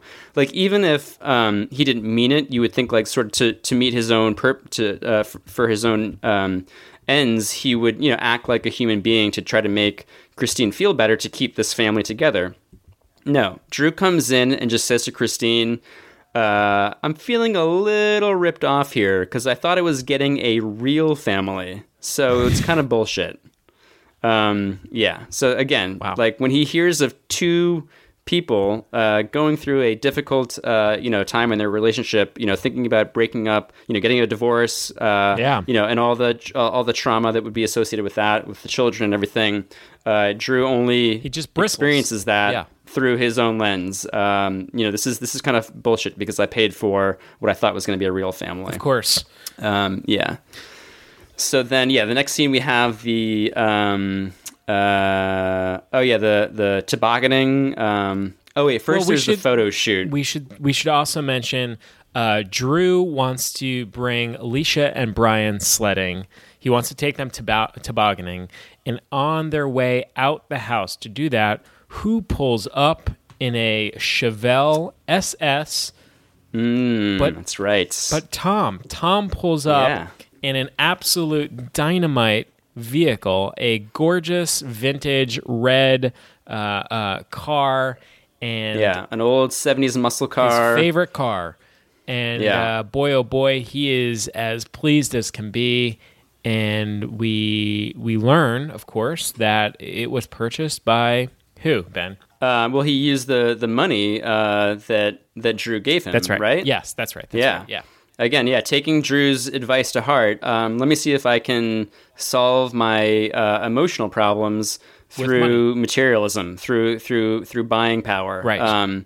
And it seems to work. Tom has a totally different mood. He's very happy. Yeah. He says, I had one of these when I was single. He also brags that he got propositioned by a hooker on his way home in his new car. So, clearly it has this coping mechanism really worked. All right, let's talk about the photo shoot, Ben. We need to talk about this photo shoot. Yeah. So I'll let you take this one. So we should talk about Catherine O'Hara's makeup, costume. How would you describe this look? I would describe the look. Her hair is very like teased out and really large. Gosh, very like 80s hair metal. Yeah, it's I'm having trouble here. There's just a lot of eye makeup. There's like a lot of black eye makeup. She has these buckles in what looks to be some sort of corset that she's wearing. It's just very revealing. Let's put it mildly. It's very, very salacious. Very, I would describe it as kind of like goth mixed with like kind of a kink dominatrix thing. Yeah. But like all sort of through the like mixing bowl of like early 90s like MTV, right. Like Poison, that era, like kind of music video. It's like almost like kabuki level makeup where it's just like it could not possibly be real. She looks like a painted doll. Yeah, yes. So the photo shoot begins, and you start realizing she's going to be wearing a bunch of different outfits. She's just kind of going through all these different looks, and the photographer really gets into it here with her. Oh, I have to give a shout out to the photographer. This guy is one of my favorites, Udo Kier. And he's like this. I like recognize him immediately. He's like this very like striking, like blonde, like kind of piercing, pale eyes. Like he's like a cult German actor who was in like a lot of like Lars von Trier and like Werner Herzog films. Like a great choice for like a sicko like German like fetishist photographer. Couldn't have picked a better guy for that role. What are you doing? Modeling. Here. Chad, have you ever seen me so elated? It must be this woman. Yes. Isn't she sexy? Erotic. Speak! Oh, absolutely, Heinrich. She's got that special quality. Get out now. But I'm agreeing with you, Heinrich. You hesitated. Yeah, you heard him. Get out. Beat it. Get out. Beat it.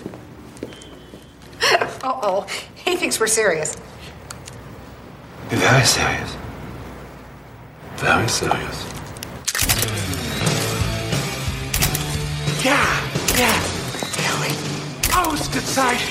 The photo shoot really takes an interesting turn. Feels pretty risque, putting it lightly. Feels pretty risque. But I mean, it's a magazine photo shoot for all we know. Like it's like, okay, yeah, that's probably how these things go. And from there, or maybe it's just like some, you get your some personal photos you can take home for your own personal use. It'll just be like shots. A fun thing. Yeah, glamour shot. Yeah. You pay for an afternoon, you get done up, you get to feel like a movie star, and that's that. Great. So from there, we're gonna move from the photo shoot onto the side of a mountain or a tall hill, where we're gonna do some tobogganing, some sibling time. And Drew shoves Brian down a little bunny hill, and the whole thing feels kind of lame. And again, this is a bit emasculating for Brian. He's made to feel like a little baby. And then Drew wants to ratchet things up a little bit here, Ben. He gets us in a helicopter and flies us all the way to the top of a mountain. Finds the highest possible peak. That one! Land! Yes, sir! Woo! It's gonna be some serious fun. Sure. In a Sonny Bono kind of way. What's that I hear back there? Little chicken. So Alicia feels this is like a very stupid idea. She. Oh yeah, of course she's reluctant. She's like, she's always the one who's objecting to this, nonsense. Voice of reason. Yep. But somehow, like, she's objecting, but she's also always sort of going along with it. Like I love going back to the family photo shoot in the little like Airstream or whatever, like the trailer. She's like clearly got like a sort of a sassy this is bullshit like face like look on her face, and yet she's still there in the photo. That's like kind of her whole method here. So she's like going along with this, but she's making it clear that she's not into it. Yeah. She thinks Drew is ridiculous. That's 100% her vibe, is that she's gonna stick around for the group activity, but make fun of everyone the whole time while it's happening and say how stupid everything is. Right. That's Again, like as her if she's function. like an 11-year-old like child in the family, but no, she's a grown woman. She is, I don't know exactly how old, but like she's clearly like Drew's age. In fact, one crazy thing that I discovered in my research is that at the time, when this movie was made, but I guess that doesn't matter because it's anyway. The ages of the actors, James Gandolfini was only 10 years older than Christina Applegate, and yet he plays her father, which I thought was pretty remarkable. Really? Yeah. Wow, I didn't realize Yeah. that. But anyway, yeah. So the point is that Alicia is a grown woman who you would think would be able to be like, I'm gonna leave, or like I'm not gonna participate in this like very fucked up, like a hostage situation. But she clearly has like, even though she's being sassy about it, she clearly has a little bit of interest in Drew, as that's starting to emerge. Yeah, she has her own sort of like, maybe sadistic isn't the word, but she does sort of love to see Drew like fail. And she loves to, she's kind of there for the car crash a little bit. And she is intrigued by him. She does want to see him sort of fall on his face. And For sure. So he basically gets her to join for the toboggan ride here. Yeah, they're goading each other. Yep. Drew's calling her a chicken. Because they're at the top of like an extremely steep hill. He's just trying to like push her to see like, how far he can manipulate this human being. She's objecting, but she's also kind of like goading him back. They're bickering like a couple of high school kids who are there's clearly like a bit of sexual chemistry going on here. They don't want to admit it, but they're both kind of like they're pushing each other's buttons, I would say. So she sits down on the toboggan. Chicken. All right, come on, let's go. You're getting on? Yeah? Wait a minute. Let's go. No. Push up. Wraps her legs around him, and boom, all of a sudden they are off. They are flying down the side of this mountain. Ben, the toboggan moves at like a comically fast pace. It moves like it almost seems like they sped up the film the way it moves so fast. But they wind up crashing their sled winds up crashing in the snow and at the bottom of the hill. And Drew, they're both lying there laughing. And Drew moves in, Ben. He moves in to kiss Alicia, who again, at the very last minute sneezes in his face. Yeah. The turn, the like rapidity of like the evolution from Alicia completely like despising this man and like voicing her opinion that he is a psychopath and wanting no part of him, to like literally like one day later. Because another question I had is like, exactly how many days does this movie take place over? Like, I don't know how, like the time period is very confusing. It feels like it could be like 2 weeks or it could be like 4 days.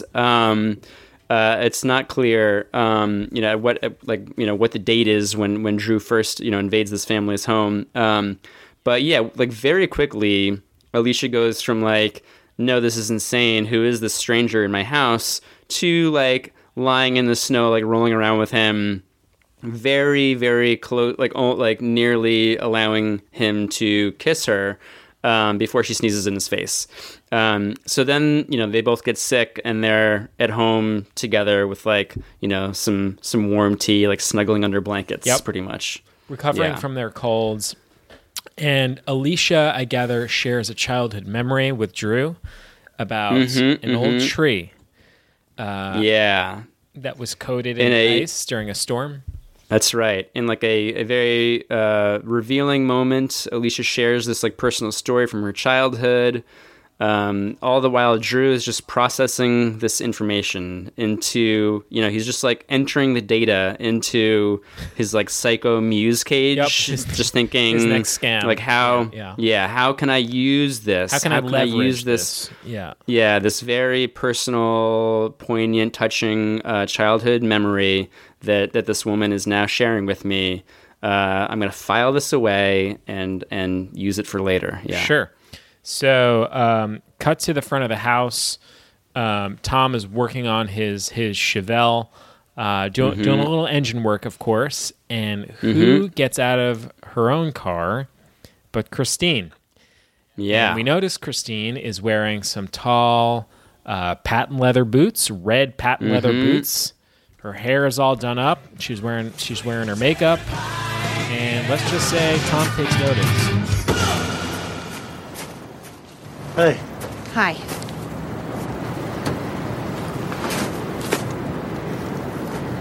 You look different.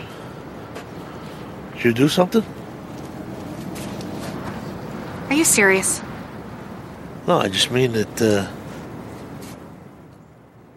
you look good. Thanks. Yeah, he does. He says, "You look different. Did you do something?" To which Christine kind of laughs, like, "Oh, Tom, of course you wouldn't, you would never understand. Notice, Tom. yeah." But it turns out that this sudden attraction is not just a one-way street, because Christine sees Tom in his new car, and she says, "Nice wheels." That's right. So the Valcos at this point, it's safe to say, Ben, are indulging. They are indulging a little bit in themselves. And Christine has had her glamour shots. Tom has bought himself a fancy new car. He shows her the interior of the car, those classic red leather seats. And let's just say Christine remembers the interior of that car all right. Let's just say that the image of those seats triggers a memory from their youth. I think it's safe to say. Drew and Alicia are still sick. They're recovering from their colds, and Alicia, tells the story about the tree, how it was covered in ice. That evening, we were making some chestnuts over we get a fire. Yeah, we get a Feliz Navidad montage.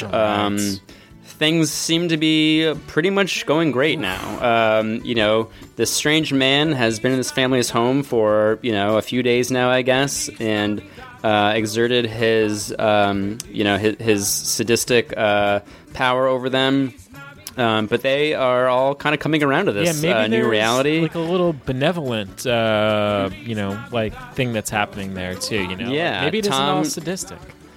Yeah, Tom is kissing Christine under the mistletoe. Right. Now they're tossing presents back and forth. They're making cookies in the oven. They're hanging stockings. Alicia is dancing with Duda, again, a complete stranger who is now just living in her home.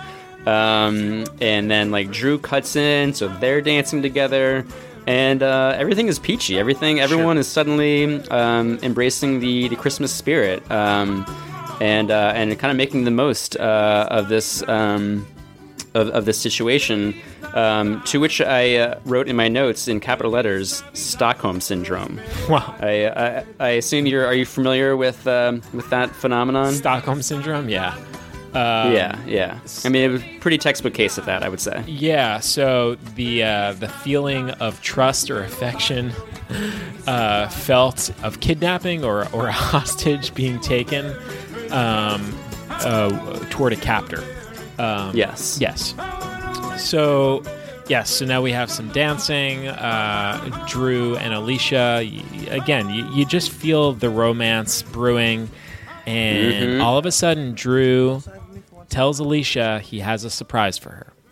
Yeah, would you come outside with me? I want to show you something. And Drew brings Alicia to her old tree, the old tree from her childhood, which he has once again. Yep.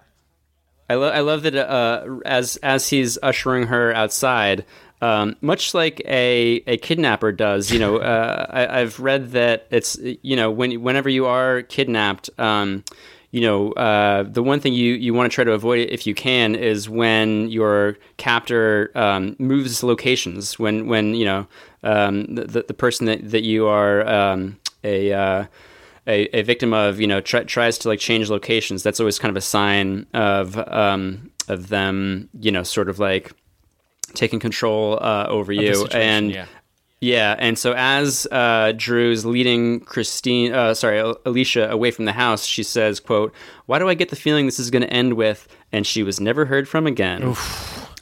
Which is just, a fun, snarky little comment. Sure. Because at that point, of course, she's not at all concerned about this man kidnapping her and killing her, even though she's only known him for a day, maybe two.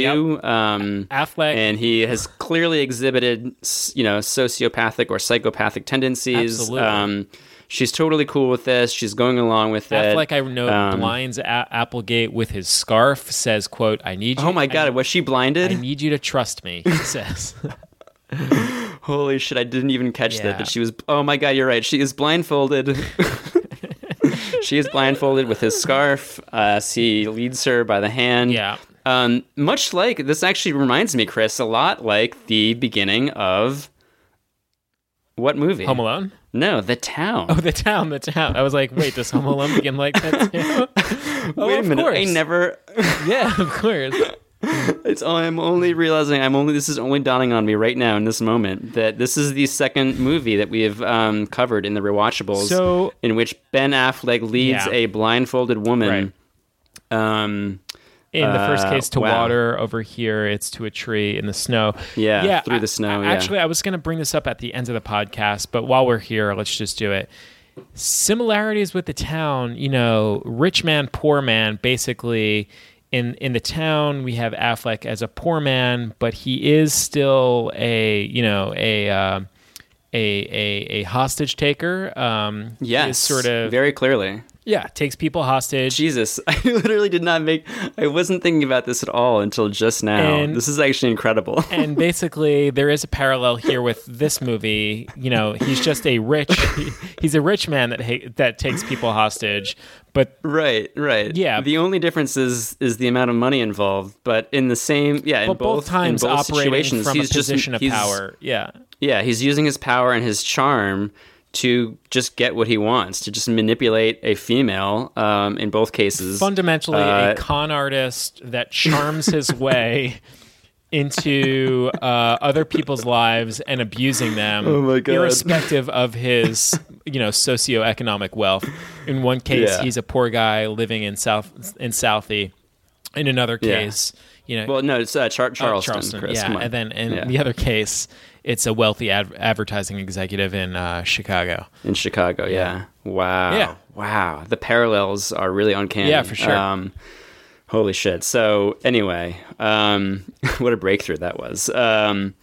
So Drew leads Alicia through the woods into a clearing where there's this beautiful ice-covered tree, just like the tree that Alicia had described from her childhood memory in that incredibly personal, revealing moment, that little moment of sudden, vulnerability, I would say, when she opened up to him. And Drew used that to recreate this memory. And at first, Alicia is blown away. She's emotional. Tears come to her eyes. She says, "Oh my gosh, I can't believe you did this for me." She thinks that it's this really, really sweet, touching gesture on Drew's part. Until hit it, guys.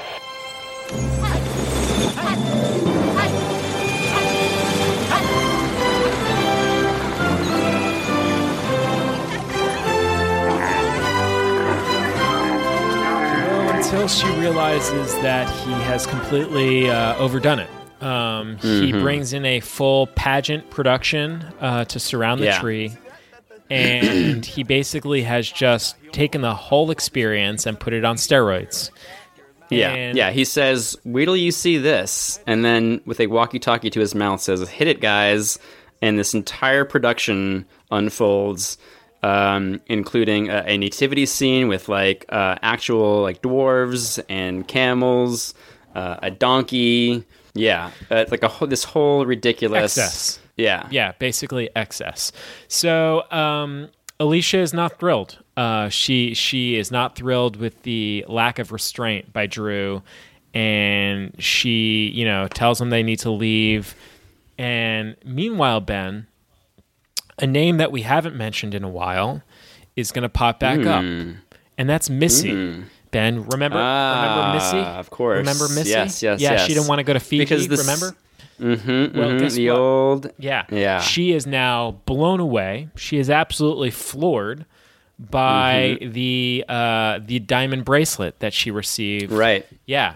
And well, the segue is that Alicia, as she sort of storms off after this, ridiculous, overblown gesture from Drew, she gives him this whole speech about how he should, save his big, expensive gestures for some girl who's impressed by them, and when you find her, hold on to her, and then she, storms away, and that is the cue to cut back to Missy opening her Cartier bracelet. Boy, oh yeah. boy.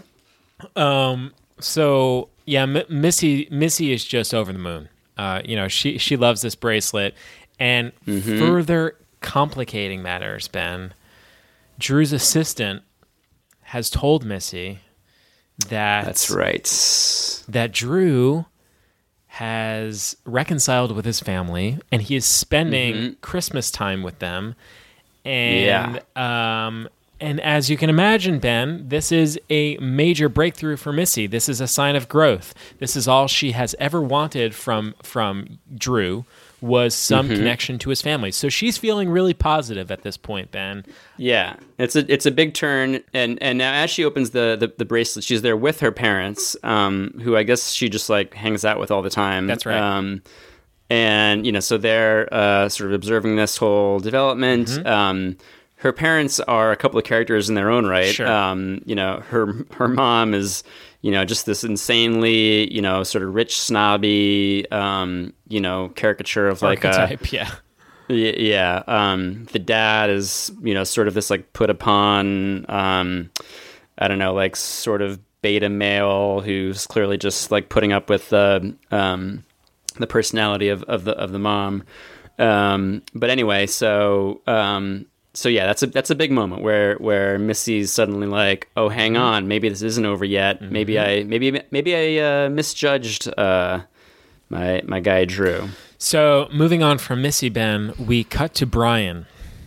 Oh boy, big moment here. Up in his bedroom. One of the real. one of the turning points of the whole movie. Absolutely, one of the turning points. I want to point out just a real quick detail here. I don't know if you caught this. It's a very quick frame, so you have to kind of see it exactly when it happens. If you want the time code, it's 5512. But I'm right there. Yep.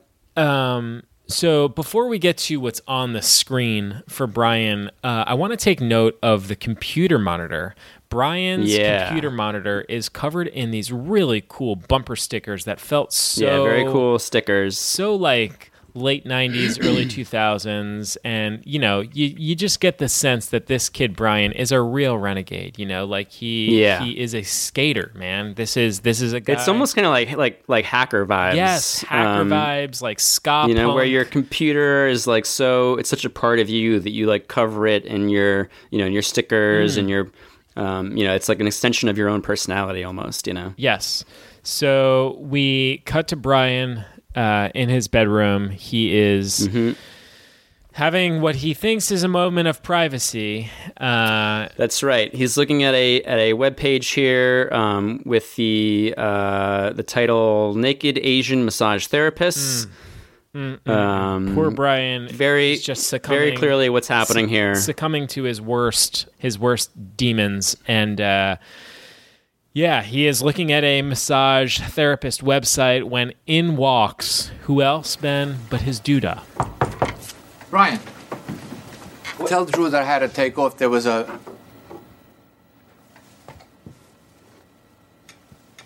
Holy cow, what are you looking at? It's just his research. His doodah, yeah. Of course, Brian, in the sort of frenzy of his internet porn addiction, does not think to lock his door. So as he's viewing his pornographic material, Duda just opens the door, strolls in. What are you looking at there, Brian? Kind of thing. All of a sudden, Duda ditches his cane. He throws the cane on the bed. And he is fully able to walk. I mean, he nearly sprints to the computer monitor when he realizes you're right. what it's Brian a beeline is to the computer. Yeah. And now Brian, it has to be pointed out, does not make any effort whatsoever to click out, to X out, to minimize the page that he's viewing. And that speaks to Duda, That speaks to Duda. He knows he has a comfort. He knows he has a confidant in his Duda. But there is a level of trust with this Duda, between Brian and Duda. And Brian does not feel the judgment that he would maybe with a Christine, a Tom, maybe even with a Drew. You're right. Yeah, I think that's right. I think that he sort of sees someone that he's able to confide in. Yeah. This is not someone that he needs to hide his addiction from. Quite the contrary. In fact, very quickly, Duda sits down next to him, says, "Hey, holy cow, what are you looking at?" Right. I love how Duda picks up the mouse and just starts clicking around on the mouse, like in the palm of his hand. And then all of a sudden, Duda starts clicking around, scrolling around, and he sees... Yeah, Duda... Sorry, go ahead. He also, I wanted to point out, he also establishes a level of trust with Brian because as he sits down and sort of sees what Brian's engaging in, Duda tells him a quick story of how, back in his day, they didn't have, computers, of course, to observe pornography. When I was young, we didn't sit alone in our rooms drooling over nude ladies on computer screens. No, sir. We had to go behind a barn with the dirty girl and pay her a quarter so she could show us her goodies. How does this work? Oh, well, here, let me... Up here. What are you into? We got hot cheerleaders and three-way fun. Middle-aged hotties. Middle-aged hotties. Now you're talking my language. Old enough to know how it's done. Young enough to still want to do it. So let's just say that Duda is no stranger to, these, sort of more lurid activities. And I love to again that the theme of paying people to debase and humiliate themselves for money. Again, just running through every scene practically. Yeah, I mean Duda has seen a thing or two. So Duda unknowingly sort of scrolls around on the webpage, clicks around, and all of a sudden we land on a kind of splash page, an image. Yeah, a new page comes up with slowly begins loading with a bunch of different websites that you can also look at, and it's basically a series of other pornographic websites. One is called Hot Cheerleaders, one is called Girls on Parole, and then Duda notices one he likes, Ben, and the one he wants to look at is called Middle-Aged Hotties, and boy, oh boy, Duda and Brian do not know what they have bargained for. They do not know what they got themselves in for. Yeah, I love that Brian, instead of being like, you're a stranger, I would rather you like leave my bedroom so that I can, look at this internet porn in the privacy, of my own room alone. No, they just like immediately are like porn buddies now. Like they're Brian just clicking around. him. They're just having fun. Welcomes him and says, finally, basically, it's like, finally I have a friend. Finally I have a confidant. Finally, I have someone that I can engage in this with. I have a father. I have almost a friend, like I have someone I could talk to about this. Yes, is it unhealthy? Maybe. Am I experimenting? Am I going through something? Of course. And maybe are we sort of like co-enablers? That's fair. Is this the most healthy relationship? Probably not. But I'm 14 and I'm figuring things out, and I appreciate you, Duda, not judging me. And yes, maybe let's check out Girls on Parole. So Duda finds something he likes, and it's that middle-aged hotties. Middle-aged hottie. And Brian, he points that out immediately. Brian is game for it. Hey, let's explore. Let's see what this is all about. And so they click it, Ben, and of course, this being the late 90s, early 2000s, internet speed's a little slow. So for those listening at home who are maybe, some of our younger listeners, there wasn't this broadband, there wasn't this Ethernet, level internet connection. When a web page was loading, it was a little slow. So you'd have little like bands that things would load. Exactly. Right? The bands. And Ben, so they click the Middle-Aged Hotties website, and slowly loading on their screen, it appears... Yeah, from top to bottom, the bands appear. The bands appear. And the first thing that you notice, Ben, are these red patent leather boots. Middle-aged hotties. Middle-aged hotties. Now you're talking my language. Old enough to know how it's done. Young enough to still want to do it. It's gross. Ooh, come to Papa. That's not bad, right? Dude, it's your mom. Oh my God. Hey, can you print that for me? Oh, those boots, those big, thick heels. I think I've seen these red leather boots before. I can't quite place where it is. And slowly, Bennett starts to load further and further. The image comes becomes clearer and clearer. And then they reveal it's Christine's face.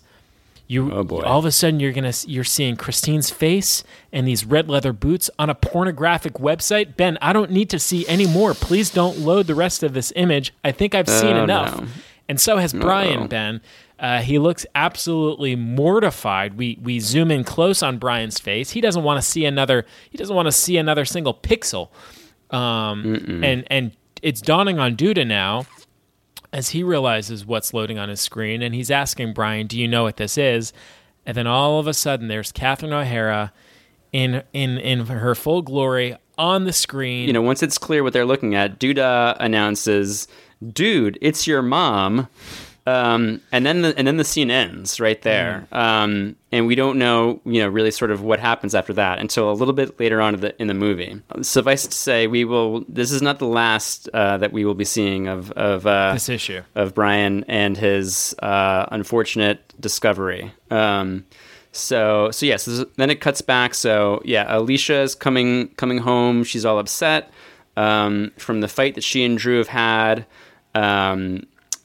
Drew decides, he comes home and sort of after this moment of this kind of like sobering thing that Alicia has told him. He says, maybe this was a mistake. He's telling Tom and Christine, I've imposed on you. I'm sorry, and he's basically ready to admit that maybe this was not the best thing that he did. Paying a family money to live in their home and keep them hostage and play act for him. So he's ready to pack it in, but just at that moment is when Missy calls. She's Louise. Look at your pen. What's wrong with you? Hello? It's you. Merry Christmas to you, too. Missy! The bracelet is amazing, Drew. Thank you. I'm kind of in the middle of something right now. How'd you know my favorite is Cartier? It's a lucky guess. How did you find me? Oh, I talked to your secretary, and she said you were with your family. Oh, Drew, I am so happy for you and for us. For us? Oh, I know what this means for you, reaching out to your family after all this time. It means you want to be more serious about yourself and more serious about me, and I want to meet your family, Drew. She is just pouring her heart out here to Drew. She is overjoyed. She mentions that Drew's assistant informed her that he would be spending Christmas Day with his family. And furthermore, further complicating matters, well, she got the address. Missy got the address of the Valcos from his assistant. And guess what, Ben? Missy and her parents would like to come for a visit. And oh boy, there's going to be a visit here between the two families, and this is going to be bad. And Missy announces that she's just a couple blocks away. She's going to be pulling up any second. She's right out. She's basically already outside the door when she drops this news in Drew's lap. A disaster. The thing is, though, at first Drew is kind of like when he first hears her voice, he's like, oh no, I don't think you should come. He tries to make this excuse about how one of the family members is challenged and requires a lot of time to put on the proper headgear, as if that's a reason why she should stay away, don't come. Forgot that part. Yeah, which I was like, huh, okay. But then Missy is like, no, I want to meet your family, and then after I meet your family, we can go to Fiji tomorrow. Oh, so she still has her eyes on Fiji. Yeah, and that's the thing that suddenly snaps Drew's attention into focus, and he's like, "Oh shit, you still want to go to Fiji?" And like for some reason, it's Fiji. Like that's like a trigger for him. Yeah. Like his his magic word. Where suddenly when he's like, "Oh wait, I could still have this other thing." Still go so to at this Fiji. point, he's thinking, Alicia has kind of like walked out on him. There's really not much more he can wring out of this family. Yeah. That he's he's kind of like gotten all he can out of them. He's basically going to replace the Valkos with Missy and Fiji. Yeah, he's like, now that my reign of terror is complete here, I've extracted every last drop of sort of emotional satisfaction that I can out of these people. I can go back to my ex-girlfriend who's still down to go to Fiji with me. But of course, that will only work if he can convince the Valkos to continue acting for just one more night. So he's freaking out. He's panicking. Missy is like right outside the door. Tom is like, hey, you said you were leaving. A deal is a deal. The contract says you got to get out of here. But Drew is like, no. I need you to pretend to be my family for just one more night because my girlfriend is here. Yep. And she doesn't know that I have taken a family hostage and forced them to be my fake family. So I need you guys to keep up this charade for a little bit longer. And of course, Tom objects. But what is the move, the tried and true tactic that Drew turns to over and over again, Chris? Ben, in dramatic terms, we call this raising the stakes. My girlfriend is here with her family. You guys have to help me. Please, just pretend for like another couple hours. We'll leave by midnight, all right? Please, I'm begging you. No, read paragraph 3. You bailed. We're done. You write the check and you get out of here. What? No, wait a minute. Okay, look, I want to go. I'm dying to go. I want to get out of here, but I got to have a life to go back to. This girl is that life. I can't really tell her that, I rented a family. I'm sure she already knows you're crazy. It's kind of shows. No, a deal's a deal. That's it. Unless you want to sweeten the pot a little bit. That's extortion, Tom. Oh, I think I hear the doorbell. No, all right, no. I'll give you another 75 grand, okay? But you guys gotta do it good, and you gotta try, all right? Or else I'll be so mad at you guys. Come on. I'm not wearing He makes the Valkos a promise of an extra $75,000. Yeah. Play along for the evening, and you will have a handsome reward, 75 grand. Just agree to pretend to be my family for this one little interaction this evening with Missy and her family, and we are good. We are gold.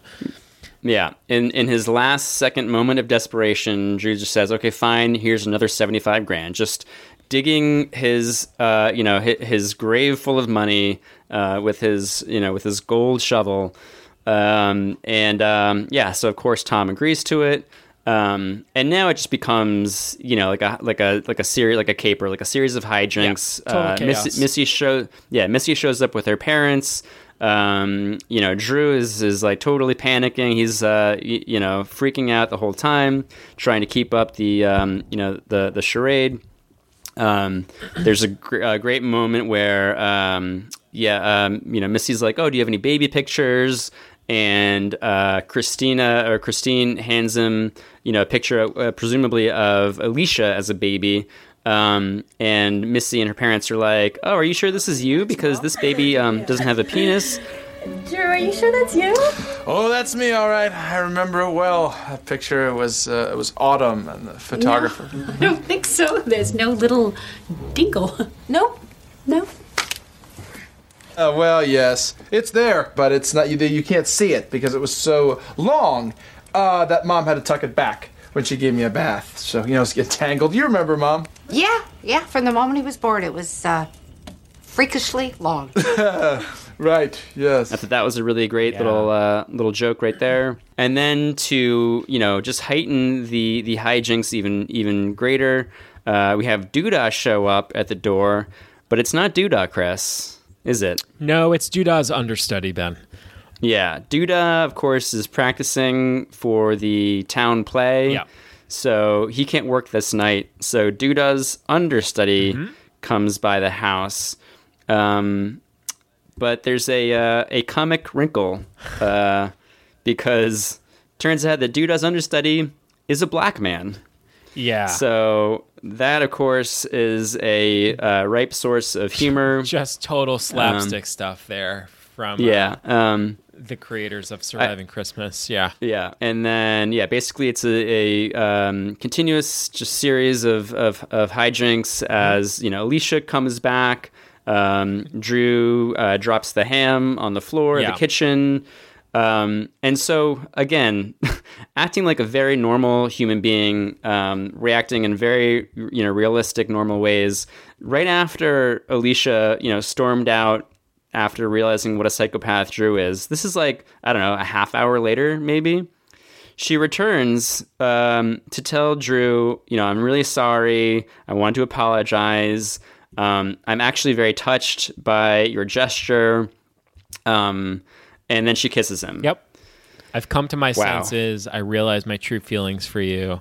I'd like to kiss you on the lips. Yeah, what an evolution from realizing this man is a complete psychopath who manipulates people with money. To maybe falling in love. I think I might be falling for you. Right. And then she leaves because she remembers, I have a gift for you. I'll be right back. So basically she stormed out after after telling Drew that, you can't buy people with expensive things. And within minutes, she has a change of heart and goes out and purchases a gift of her own. So very odd behavior there, I gotta say. Yeah, very strange. Very strange. So at this point, the family meeting is just descending into chaos. Missy, when Alicia goes to retrieve the present, Missy comes into the kitchen. Just canoodling here with Drew. At this point, Drew sends her back into the living room with a ball of cheese and some crackers. Yep. And the cheese ball. Now, at this point, he is trying to pull off an absolute, high wire act here. He has these two women, both of whom have now planted a kiss on him, Missy and Alicia. It's just a disaster. You know this can't end well. And who... Yep, this is the classic guy trying to juggle, two different things, can't let them see each other. Yeah, I mean, we all know this setup from the great comedy classics. That's what this was about? You put us through this for a girl? No. Just, Can I open my present now? Sure. Alicia sees Drew kiss Missy. She's over him. She throws the present at him. She can't believe she that says, she you did this fell for a him. girl? Yep. Yeah. Yep. So this thing is really blowing up in Drew's face at this point. Yeah, totally has. And then Drew has a very revealing moment where he's kind of pleading with Alicia, and he says, I know you hate me. I hate me. I hate my own guts, which I thought was... a really powerful moment where suddenly Drew is just flat out, he's coming clean. He's fully admitting that he hates himself, just really struggling. And yet still, grasping for control, grasping for this sense of power. I know you hate me, okay? I hate me. I hate my own guts. And I know this is a horrible thing to ask, but could you just help me out here so I can just get through this? You'll never have to see me again and just take a ride for an hour or something. Your parents will call you when the coast is clear, okay? Drew, your dad wants more salami. They're playing along? Your parents, they're crazy. They think it's fun. I'm sorry, okay? I gotta go. I'll see you later. I miss you. Thank you. You're welcome. See you. Now, Chris, when we asked ourselves earlier, what is the thing that Drew is addicted to? Yeah. I kind of feel like maybe this is the moment where that is revealed, because he is admitting he hates himself, he hates his own guts. Mm-hmm. And you would think that, in a moment like that, most people would say okay, that's it. This is my moment of defeat. It actually reminds me a lot of the moment in Uncut Gems towards the end when he's locked in his office and he's all reasonable people would be okay, game over, you've lost, you need to kind of admit defeat and surrender at this point. But Instead, Drew, in this moment, much like Adam Sandler's character in Uncut Gems, no, he doesn't do that. He doubles down. So he says, I hate myself, I hate my own guts. And then in the same breath, he says, I know this is horrible, but can you help me out? Just leave for an hour. So he's still trying, he's still grasping on here. Yeah, chasing this high, chasing this addiction for control, for power. And then he says, kind of like very confused, all over the map. He says, I'm sorry, okay, I gotta go. I'll see you later. I miss you. Thank you. You're welcome. See ya. Hustles Missy, hustles out of the room. Or sorry, not Missy, Alicia. But then Alicia decides, okay, we're going to have a little fun with this. If this psycho is going to try to, manipulate me to get his way, I'm gonna get a little fun back at him. I think it's fun, huh? Maybe they're right. Alicia goes along with the gag, and she proceeds to torture Drew and pretend to be part of the family and just humiliate and emasculate him in front of Missy and Missy's parents. Missy shows off her diamond bracelet, of course, and it's a little awkward. It's more than a little awkward, but it's moving along. At one point, Alicia says, by the way, where is Brian? Yep. Cut to Brian. So now at this point, Doodah has left. He's gone. He's out of the house. It's probably been a while because Doodah's understudy, who, by the way, is played by a great actor named Cy Richardson. I don't know if you're familiar with his work. Him. Yeah. Yeah, he was a great character actor who was like a regular in Alex Cox movies. Alex Cox is the guy that did like Repo Man and like Sid and Nancy, and like kind of a great like cult director. Big fan of his. Brendan and I have both used his films in Smash TV projects. But anyway, so Cy Richardson, he's awesome. So he's playing Doodah's understudy. So he's been in the house for a while. Doodah's long gone. So it's been like probably an hour at least. The movie cuts to Brian, who is still upstairs, like paralyzed, Chris. Yeah. Just sitting in his chair, still gazing at the same picture of his mother in a pornographic pose on his computer screen. So something not great is happening, is going on with Brian in his upstairs bedroom. Meanwhile, Doodah's understudy, that is hitting on Christine. Alicia's, messing with Drew, making up stories about, Drew being a varsity baton twirler in high school, which of course is, one of the most embarrassing things you could ever be. And then at that point, Drew and Alicia start fighting in front of everybody. Still sort of trying to remain in character as brother and sister. Yeah. But tensions heighten and to the point where Drew shouts out in front of everyone that he and Alicia were just making out in the kitchen. Yeah, that's my sister, never understanding there's such a thing as love, and you can care about somebody and want to show it in a big way, and that you shouldn't be put down for that and mocked and made hurt feelings. Yeah, well, what my brother doesn't understand is that when you love somebody, you don't have to show it in a big way. Oh, really? So I guess you were just slumming back there when you were making out with me in the kitchen. Which kind of stops everything in its tracks. Oh, boy. And everyone's kind of like, whoa, what does that mean? Right. Drew tries to kind of patch it up by saying, oh, we're just a very affectionate family, something like that. Yeah, so this is when they get to Brian's bedroom. Everyone trudges up the stairs to check out what is happening with Brian. Drew and Alicia have it out, lashing out at each other on the steps.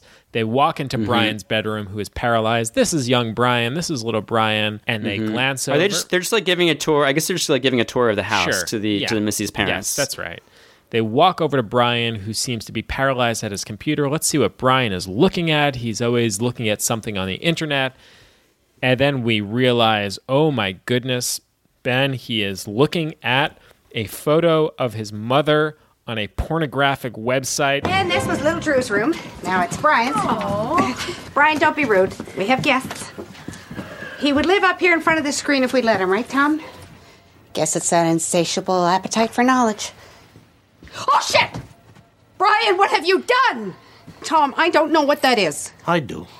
It's my wife on my son's computer shooting a V for victory with her legs. All hell breaks loose. Yeah. The Valco family, the Missy's parents, they all see it. It's unmistakable what's happening, what they're looking at. Everyone freaks out, and at this point, it's party over. Yeah. Game set record scratch. Yeah. It's time to go. Yep. Of course, of course, the guy playing Duda's understudy wants a little peek for himself. But he's not too upset by what he's seeing. Now we are filing out of the house. Everything has just gone to shit. Everything is just blown up in front of us. Yeah, man, a very sad ending to... Brian comes out onto the balcony holding his computer over his head. Yeah.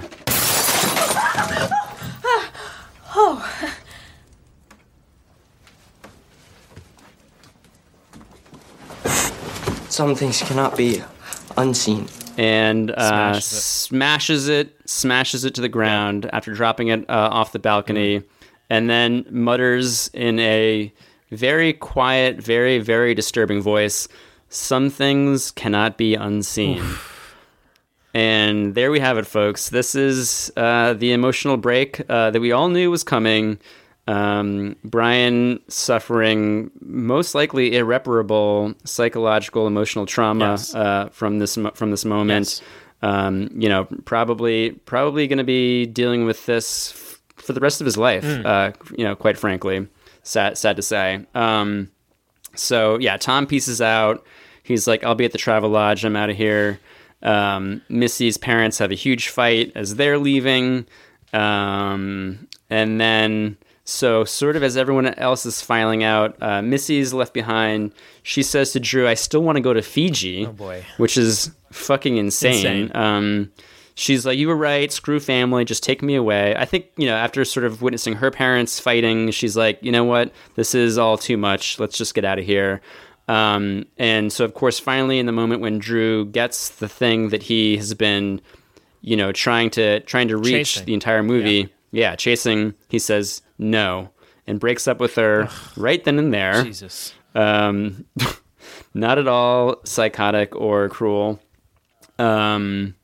And then, pretty much everyone leaves the house until it's just Drew and Alicia left behind in the kitchen. And this is when Drew has displays his big emotional reveal to Alicia.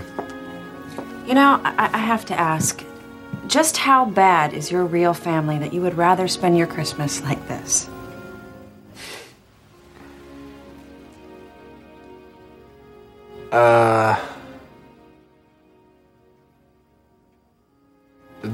There was no real family. What do you mean, there is no family? Come on, you must have had a family. I mean, you must have had a doodah, right? I had a friend whose grandfather, was called Doodah. Always kind of like that. My dad walked out on us on Christmas when I was 4. It was basically just me and my mom. She was a waitress at the 24-hour coffee shop, and she didn't have a lot of money, so when Christmas came around, it was an opportunity for her to take a double shift. She did. And, my Christmases were basically, I just kind of sat around the house, and then at night I'd walk down there and Mom would always buy me a grown-up stack of pancakes. And I would sit by myself at the end of the counter and eat them. And did that for Christmas every year until I turned 18. Haven't been able to walk into a coffee shop since, though. Where's your mom now? Mom died when I was in college. I'm sorry. You know what, Drew? There's nothing that you can do about those Christmases. But the one that you can do something about, the one that's here and now, you just spent that destroying my family. Alicia, look, just for the record, I didn't destroy your family. What are you talking about? Your parents are splitting up. It's obvious. Brian knows it. That's why he spends all his time in his room on his computer. You just didn't want to see it. And I can understand that. I'm gonna go get my dad. Lock up when you leave. So we finally learn the truth about Drew. We find out basically that Drew's father left him when he was 4 years old, and his mother would give him an adult stack of pancakes until he was 18. Yeah, single mom was working as a waitress. They didn't have a lot of money, so she would have to take double shifts on Christmas. That's right. So Drew would be left alone in the house, and then he would come to the the diner where his mom worked, and her basically his big Christmas present every year was a grown-up stack of pancakes, which he would sit and eat by himself at the counter. And his mother tragically died when he was in college. Exactly. Mom died in college. And this is it. This is the reason, the backstory, the thing that made Drew, who he is today. Yeah. All right. In the interest of time, Ben, I am going to hurdle us towards the end. So at this point, Drew returns back to his apartment to spend Christmas alone. No Valcos. Missy is out of his life. Alicia's out. I do want to say real quick, the last thing that he says to Alicia before leaving. So she's like, she hears his whole sob story. She's like, wow, okay, you can't do anything about those past Christmases, but you just spent this Christmas destroying my family. And Drew, in response to that, says, your parents are splitting up. He's like, I didn't destroy your family. I don't know if you knew this, but your parents are splitting up. It's obvious. Brian knows it. That's why he spends all his time in his room on his computer. You just didn't want to see it. So that is his comeback. After Alicia's like, yeah, you're a psycho who just like ruined my family. Yeah, he's like, oh terrorist. Yeah, well your family was fucked anyway. Yeah. So it wasn't my fault. Yeah, I didn't do anything. Awesome comeback. I did not do anything bad. Your parents were getting divorced anyways. Yeah. So Drew goes back to his apartment to spend Christmas alone back in Chicago in the big city. He's all alone in his apartment, and who shows up at his apartment, Ben? What? I hear you. Are you gonna hit me? No. Are you gonna do something else to me that's not hitting but still hurts? No. You're gonna invite me in? Really? Would you stop by to hang out, catch up, reminisce? You owe me money. Yeah, knock on the door. It's Tom. Tom? Initially, Drew is very excited. He's like, oh, did you just come to hang out? And he's like all happy. And then Tom is like, no, dude, you owe me money. Of course not. And Drew is like, right. Yeah, of course. The money. Let me go get the money. So Tom comes inside, and they start talking. They start reminiscing a little bit. And what do they remember, Ben? They remember Duda. They remember their friend Duda is performing in a local production of A Christmas Carol, and they remember because they both have complimentary tickets that he gave them, that Duda gave them to the performance. Yeah, they're standing there. Drew reaches in his pocket. He's like, oh, look, I have a ticket. And Tom is like, yeah, I have a ticket too. And then for no real apparent reason, they're just like, hey, let's just keep this going. Let's not stop. By now everything's been wrapped up. Tom has paid his side of the contract. You would think that like, okay, story over. But they kind of give each other a little glance, like, let's have one last good time together. Yeah. Yeah, exactly. One last hurrah. Yeah, one last hurrah. So they decide to see Duda in his community theater production of A Christmas Carol. Right. Now, is this like Christmas night? Like, this is probably like the same, like the night after Christmas, maybe? Yeah, I think it's probably around there. Christmas night. And and I love that like the entire family is just all there. Like, they're all such big community theater fans that like, of course, they have to go see Duda. They perform. would never miss out on seeing their Duda. True. I mean, he is family after all. So Tom is walking through the audience, finding his way to his seat, because he wants to sit next to Christine. And, he sees his old pals. He sees Duda's understudy. He's making eyes with everyone. And what do we learn, Ben, about Brian? It appears Brian has now made a friend. Well, it's really Drew who kind of instigates this. So Drew sits down. He finds Brian in the crowd. There's an empty seat next to him. So he says, let me sit next to you. Within about 5 seconds of sitting down, Drew looks over and begins ogling a young high school girl, maybe junior high, 14-year-old, very young looking girl, right. sitting next to Brian on the other side. And immediately, the thought that Drew has is, hey, Brian, that girl's she's kind of cute for you. And Brian is like, doesn't want anything to do with it. And then, of course, Drew just kind of like interjects himself, starts talking to the girl, was like, hey, that's, Brian's Duda up there, whatever, sets them up and then just leaves. Yeah. So, once again, just kind of solving everyone's problems. He's kind of a hero. Yeah. Yeah. Sort of a guardian angel in that moment.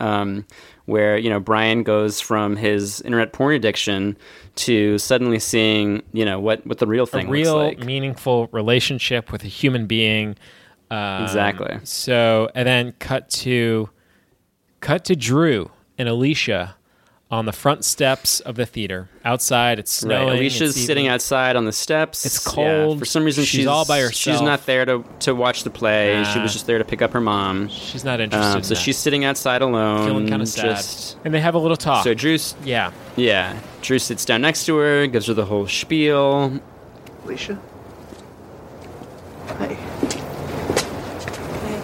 Were you, in there the whole time? No, I was just here to pick up my mom. She's in there, with your dad, actually. They're kind of making out in the third row. Really? Yeah. That's good. Look, I don't expect you to want to talk to me or anything, so I'm not going to call you and bother you and give you a hard time and camp outside your place and stalk you and, But I did want to say that I'm sorry for what I put you through and say thank you. I love that one of the lines, he's like, look, I'm not gonna keep bothering you. He says at one point, quote, I'm not gonna camp outside your place and stalk you, which is a hilarious joke. Of course he would never do that. Sure. That is not at all consistent with his prior behavior in this film. But he does want to say that he's sorry for what he put Alicia through, and he wants to say thank you. Right. And very quickly, Alicia smiles at him. He's just immediately forgiven he's a charmer. for the psychological and emotional trauma that he just put her family through. And within seconds, they're kissing on the steps. Yeah. Well, it seems consistent. From there, we cut to the diner. No, this is the diner. Oh, yeah, but not before one last hilarious little incest joke where Missy and her parents drive by just as Drew and Alicia are kissing. And they're like, Daddy, stop the car! Oh, my God! Oh, my God. He's kissing his sister. That is open mouth. 'Tis the season to be jolly, honey. Oh, God, get us out of here. Just trying to keep warm. Let's get out of here. just hilarious. Good stuff there. A little incest joke to wrap everything up. Then, they cut to the diner. This, of course, is the diner where Drew's mother worked the double shift to make extra money. Yeah, a poignant moment because earlier Drew had revealed to Alicia that ever since his mom had died, he hasn't been able to walk into a coffee shop or a diner. So this is a real moment of, kind of catharsis for him. It's clear that he is fixed now. All of the, problems and pathology that he has been displaying throughout the movie is cured. And that's it, Chris. All right. We've been going for a while here, Ben. Let's talk real quick. I think I know the answer to this question for myself. Is Drew a hero or is Drew a villain? I think he's unquestionably a hero. He has some Yeah. villainous tactics and approaches. He has some outside of the box approaches to being a hero, but he's a hero. He taught this family how to love again. He helps Brian overcome his porn addiction. He teaches Alicia how to be in love. He rekindles the fire between Christine and Tom by buying them, just buying them, both with cars and photo shoots and clothing. Yeah. So I was going to say, on that note, the total bill here is, I believe, $350,000 because the $250K was the initial contract, right? And then Drew kicked in an extra $25K for the Duda edition, and then, of course, the final Christmas Eve performance from the family netted them an extra $75,000. Not bad. And that's, of course, that's on top of, we don't know, we actually never learn what Drew pays Duda himself, because, of course, he had to be paid for his work, along with the understudy, who I assume was, getting some of that. Right. So, we're looking at, probably in excess of like $400K all in, which, really, I mean, for someone like Drew, that's like a drop in the bucket. That's like an afternoon's work at his ad agency. So, not bad. He bought himself a new family. He bought himself a girlfriend. Yes. The American dream. Really, bought himself some happiness. My other question for you is Drew's addiction. What is Drew's addiction? I think that Drew's addiction ultimately is control. I mean, you could something substitute. Similar, Yeah, you could substitute power. You could substitute manipulation. Yeah, I think Drew. It seems to me Drew is addicted to self-medicating, and Drew is addicted to power, and Drew is addicted to not feeling pain.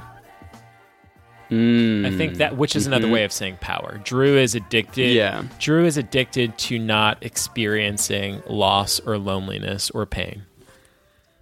Yeah. In fact, that's a great point, Chris. That reminds me, right before he leaves the house, after the big, blow up, following the computer smashing, and his discussion with Alicia, Tom or Drew is alone in the house, and the final thing that he does before leaving is that he, what does he? I have it here. He pulls out a new notepad and writes down my grievances, people I love leave me. Yeah. And then he throws it in the fireplace and says, I forgive you. Yeah. So you're right. It's that that need to push away any sort of pain, and specifically replace that pain with manipulating people, so that if he pays people money, they won't leave him, because that's the thing that he is trying to get over, that childhood trauma of his father leaving and then his mother leaving when she dies when he's 18. So clearly, he's grappling with a lot there. All goes back to that fat-free eggnog, Ben. I mean, it's just, this is a guy that will do anything to avoid the sensation of pain. Yeah. Drink as much spiked eggnog as you can. Yeah. Pay as much money as you need to pay to just numb yourself. That's right. To all those emotions. And yeah, that's what he does. And clearly it all works out for him in the end. So I think, to answer our bigger question, Drew is clearly a hero. He is a victim. And yeah, like you said, he goes about his self-medication in some unconventional ways. Yeah.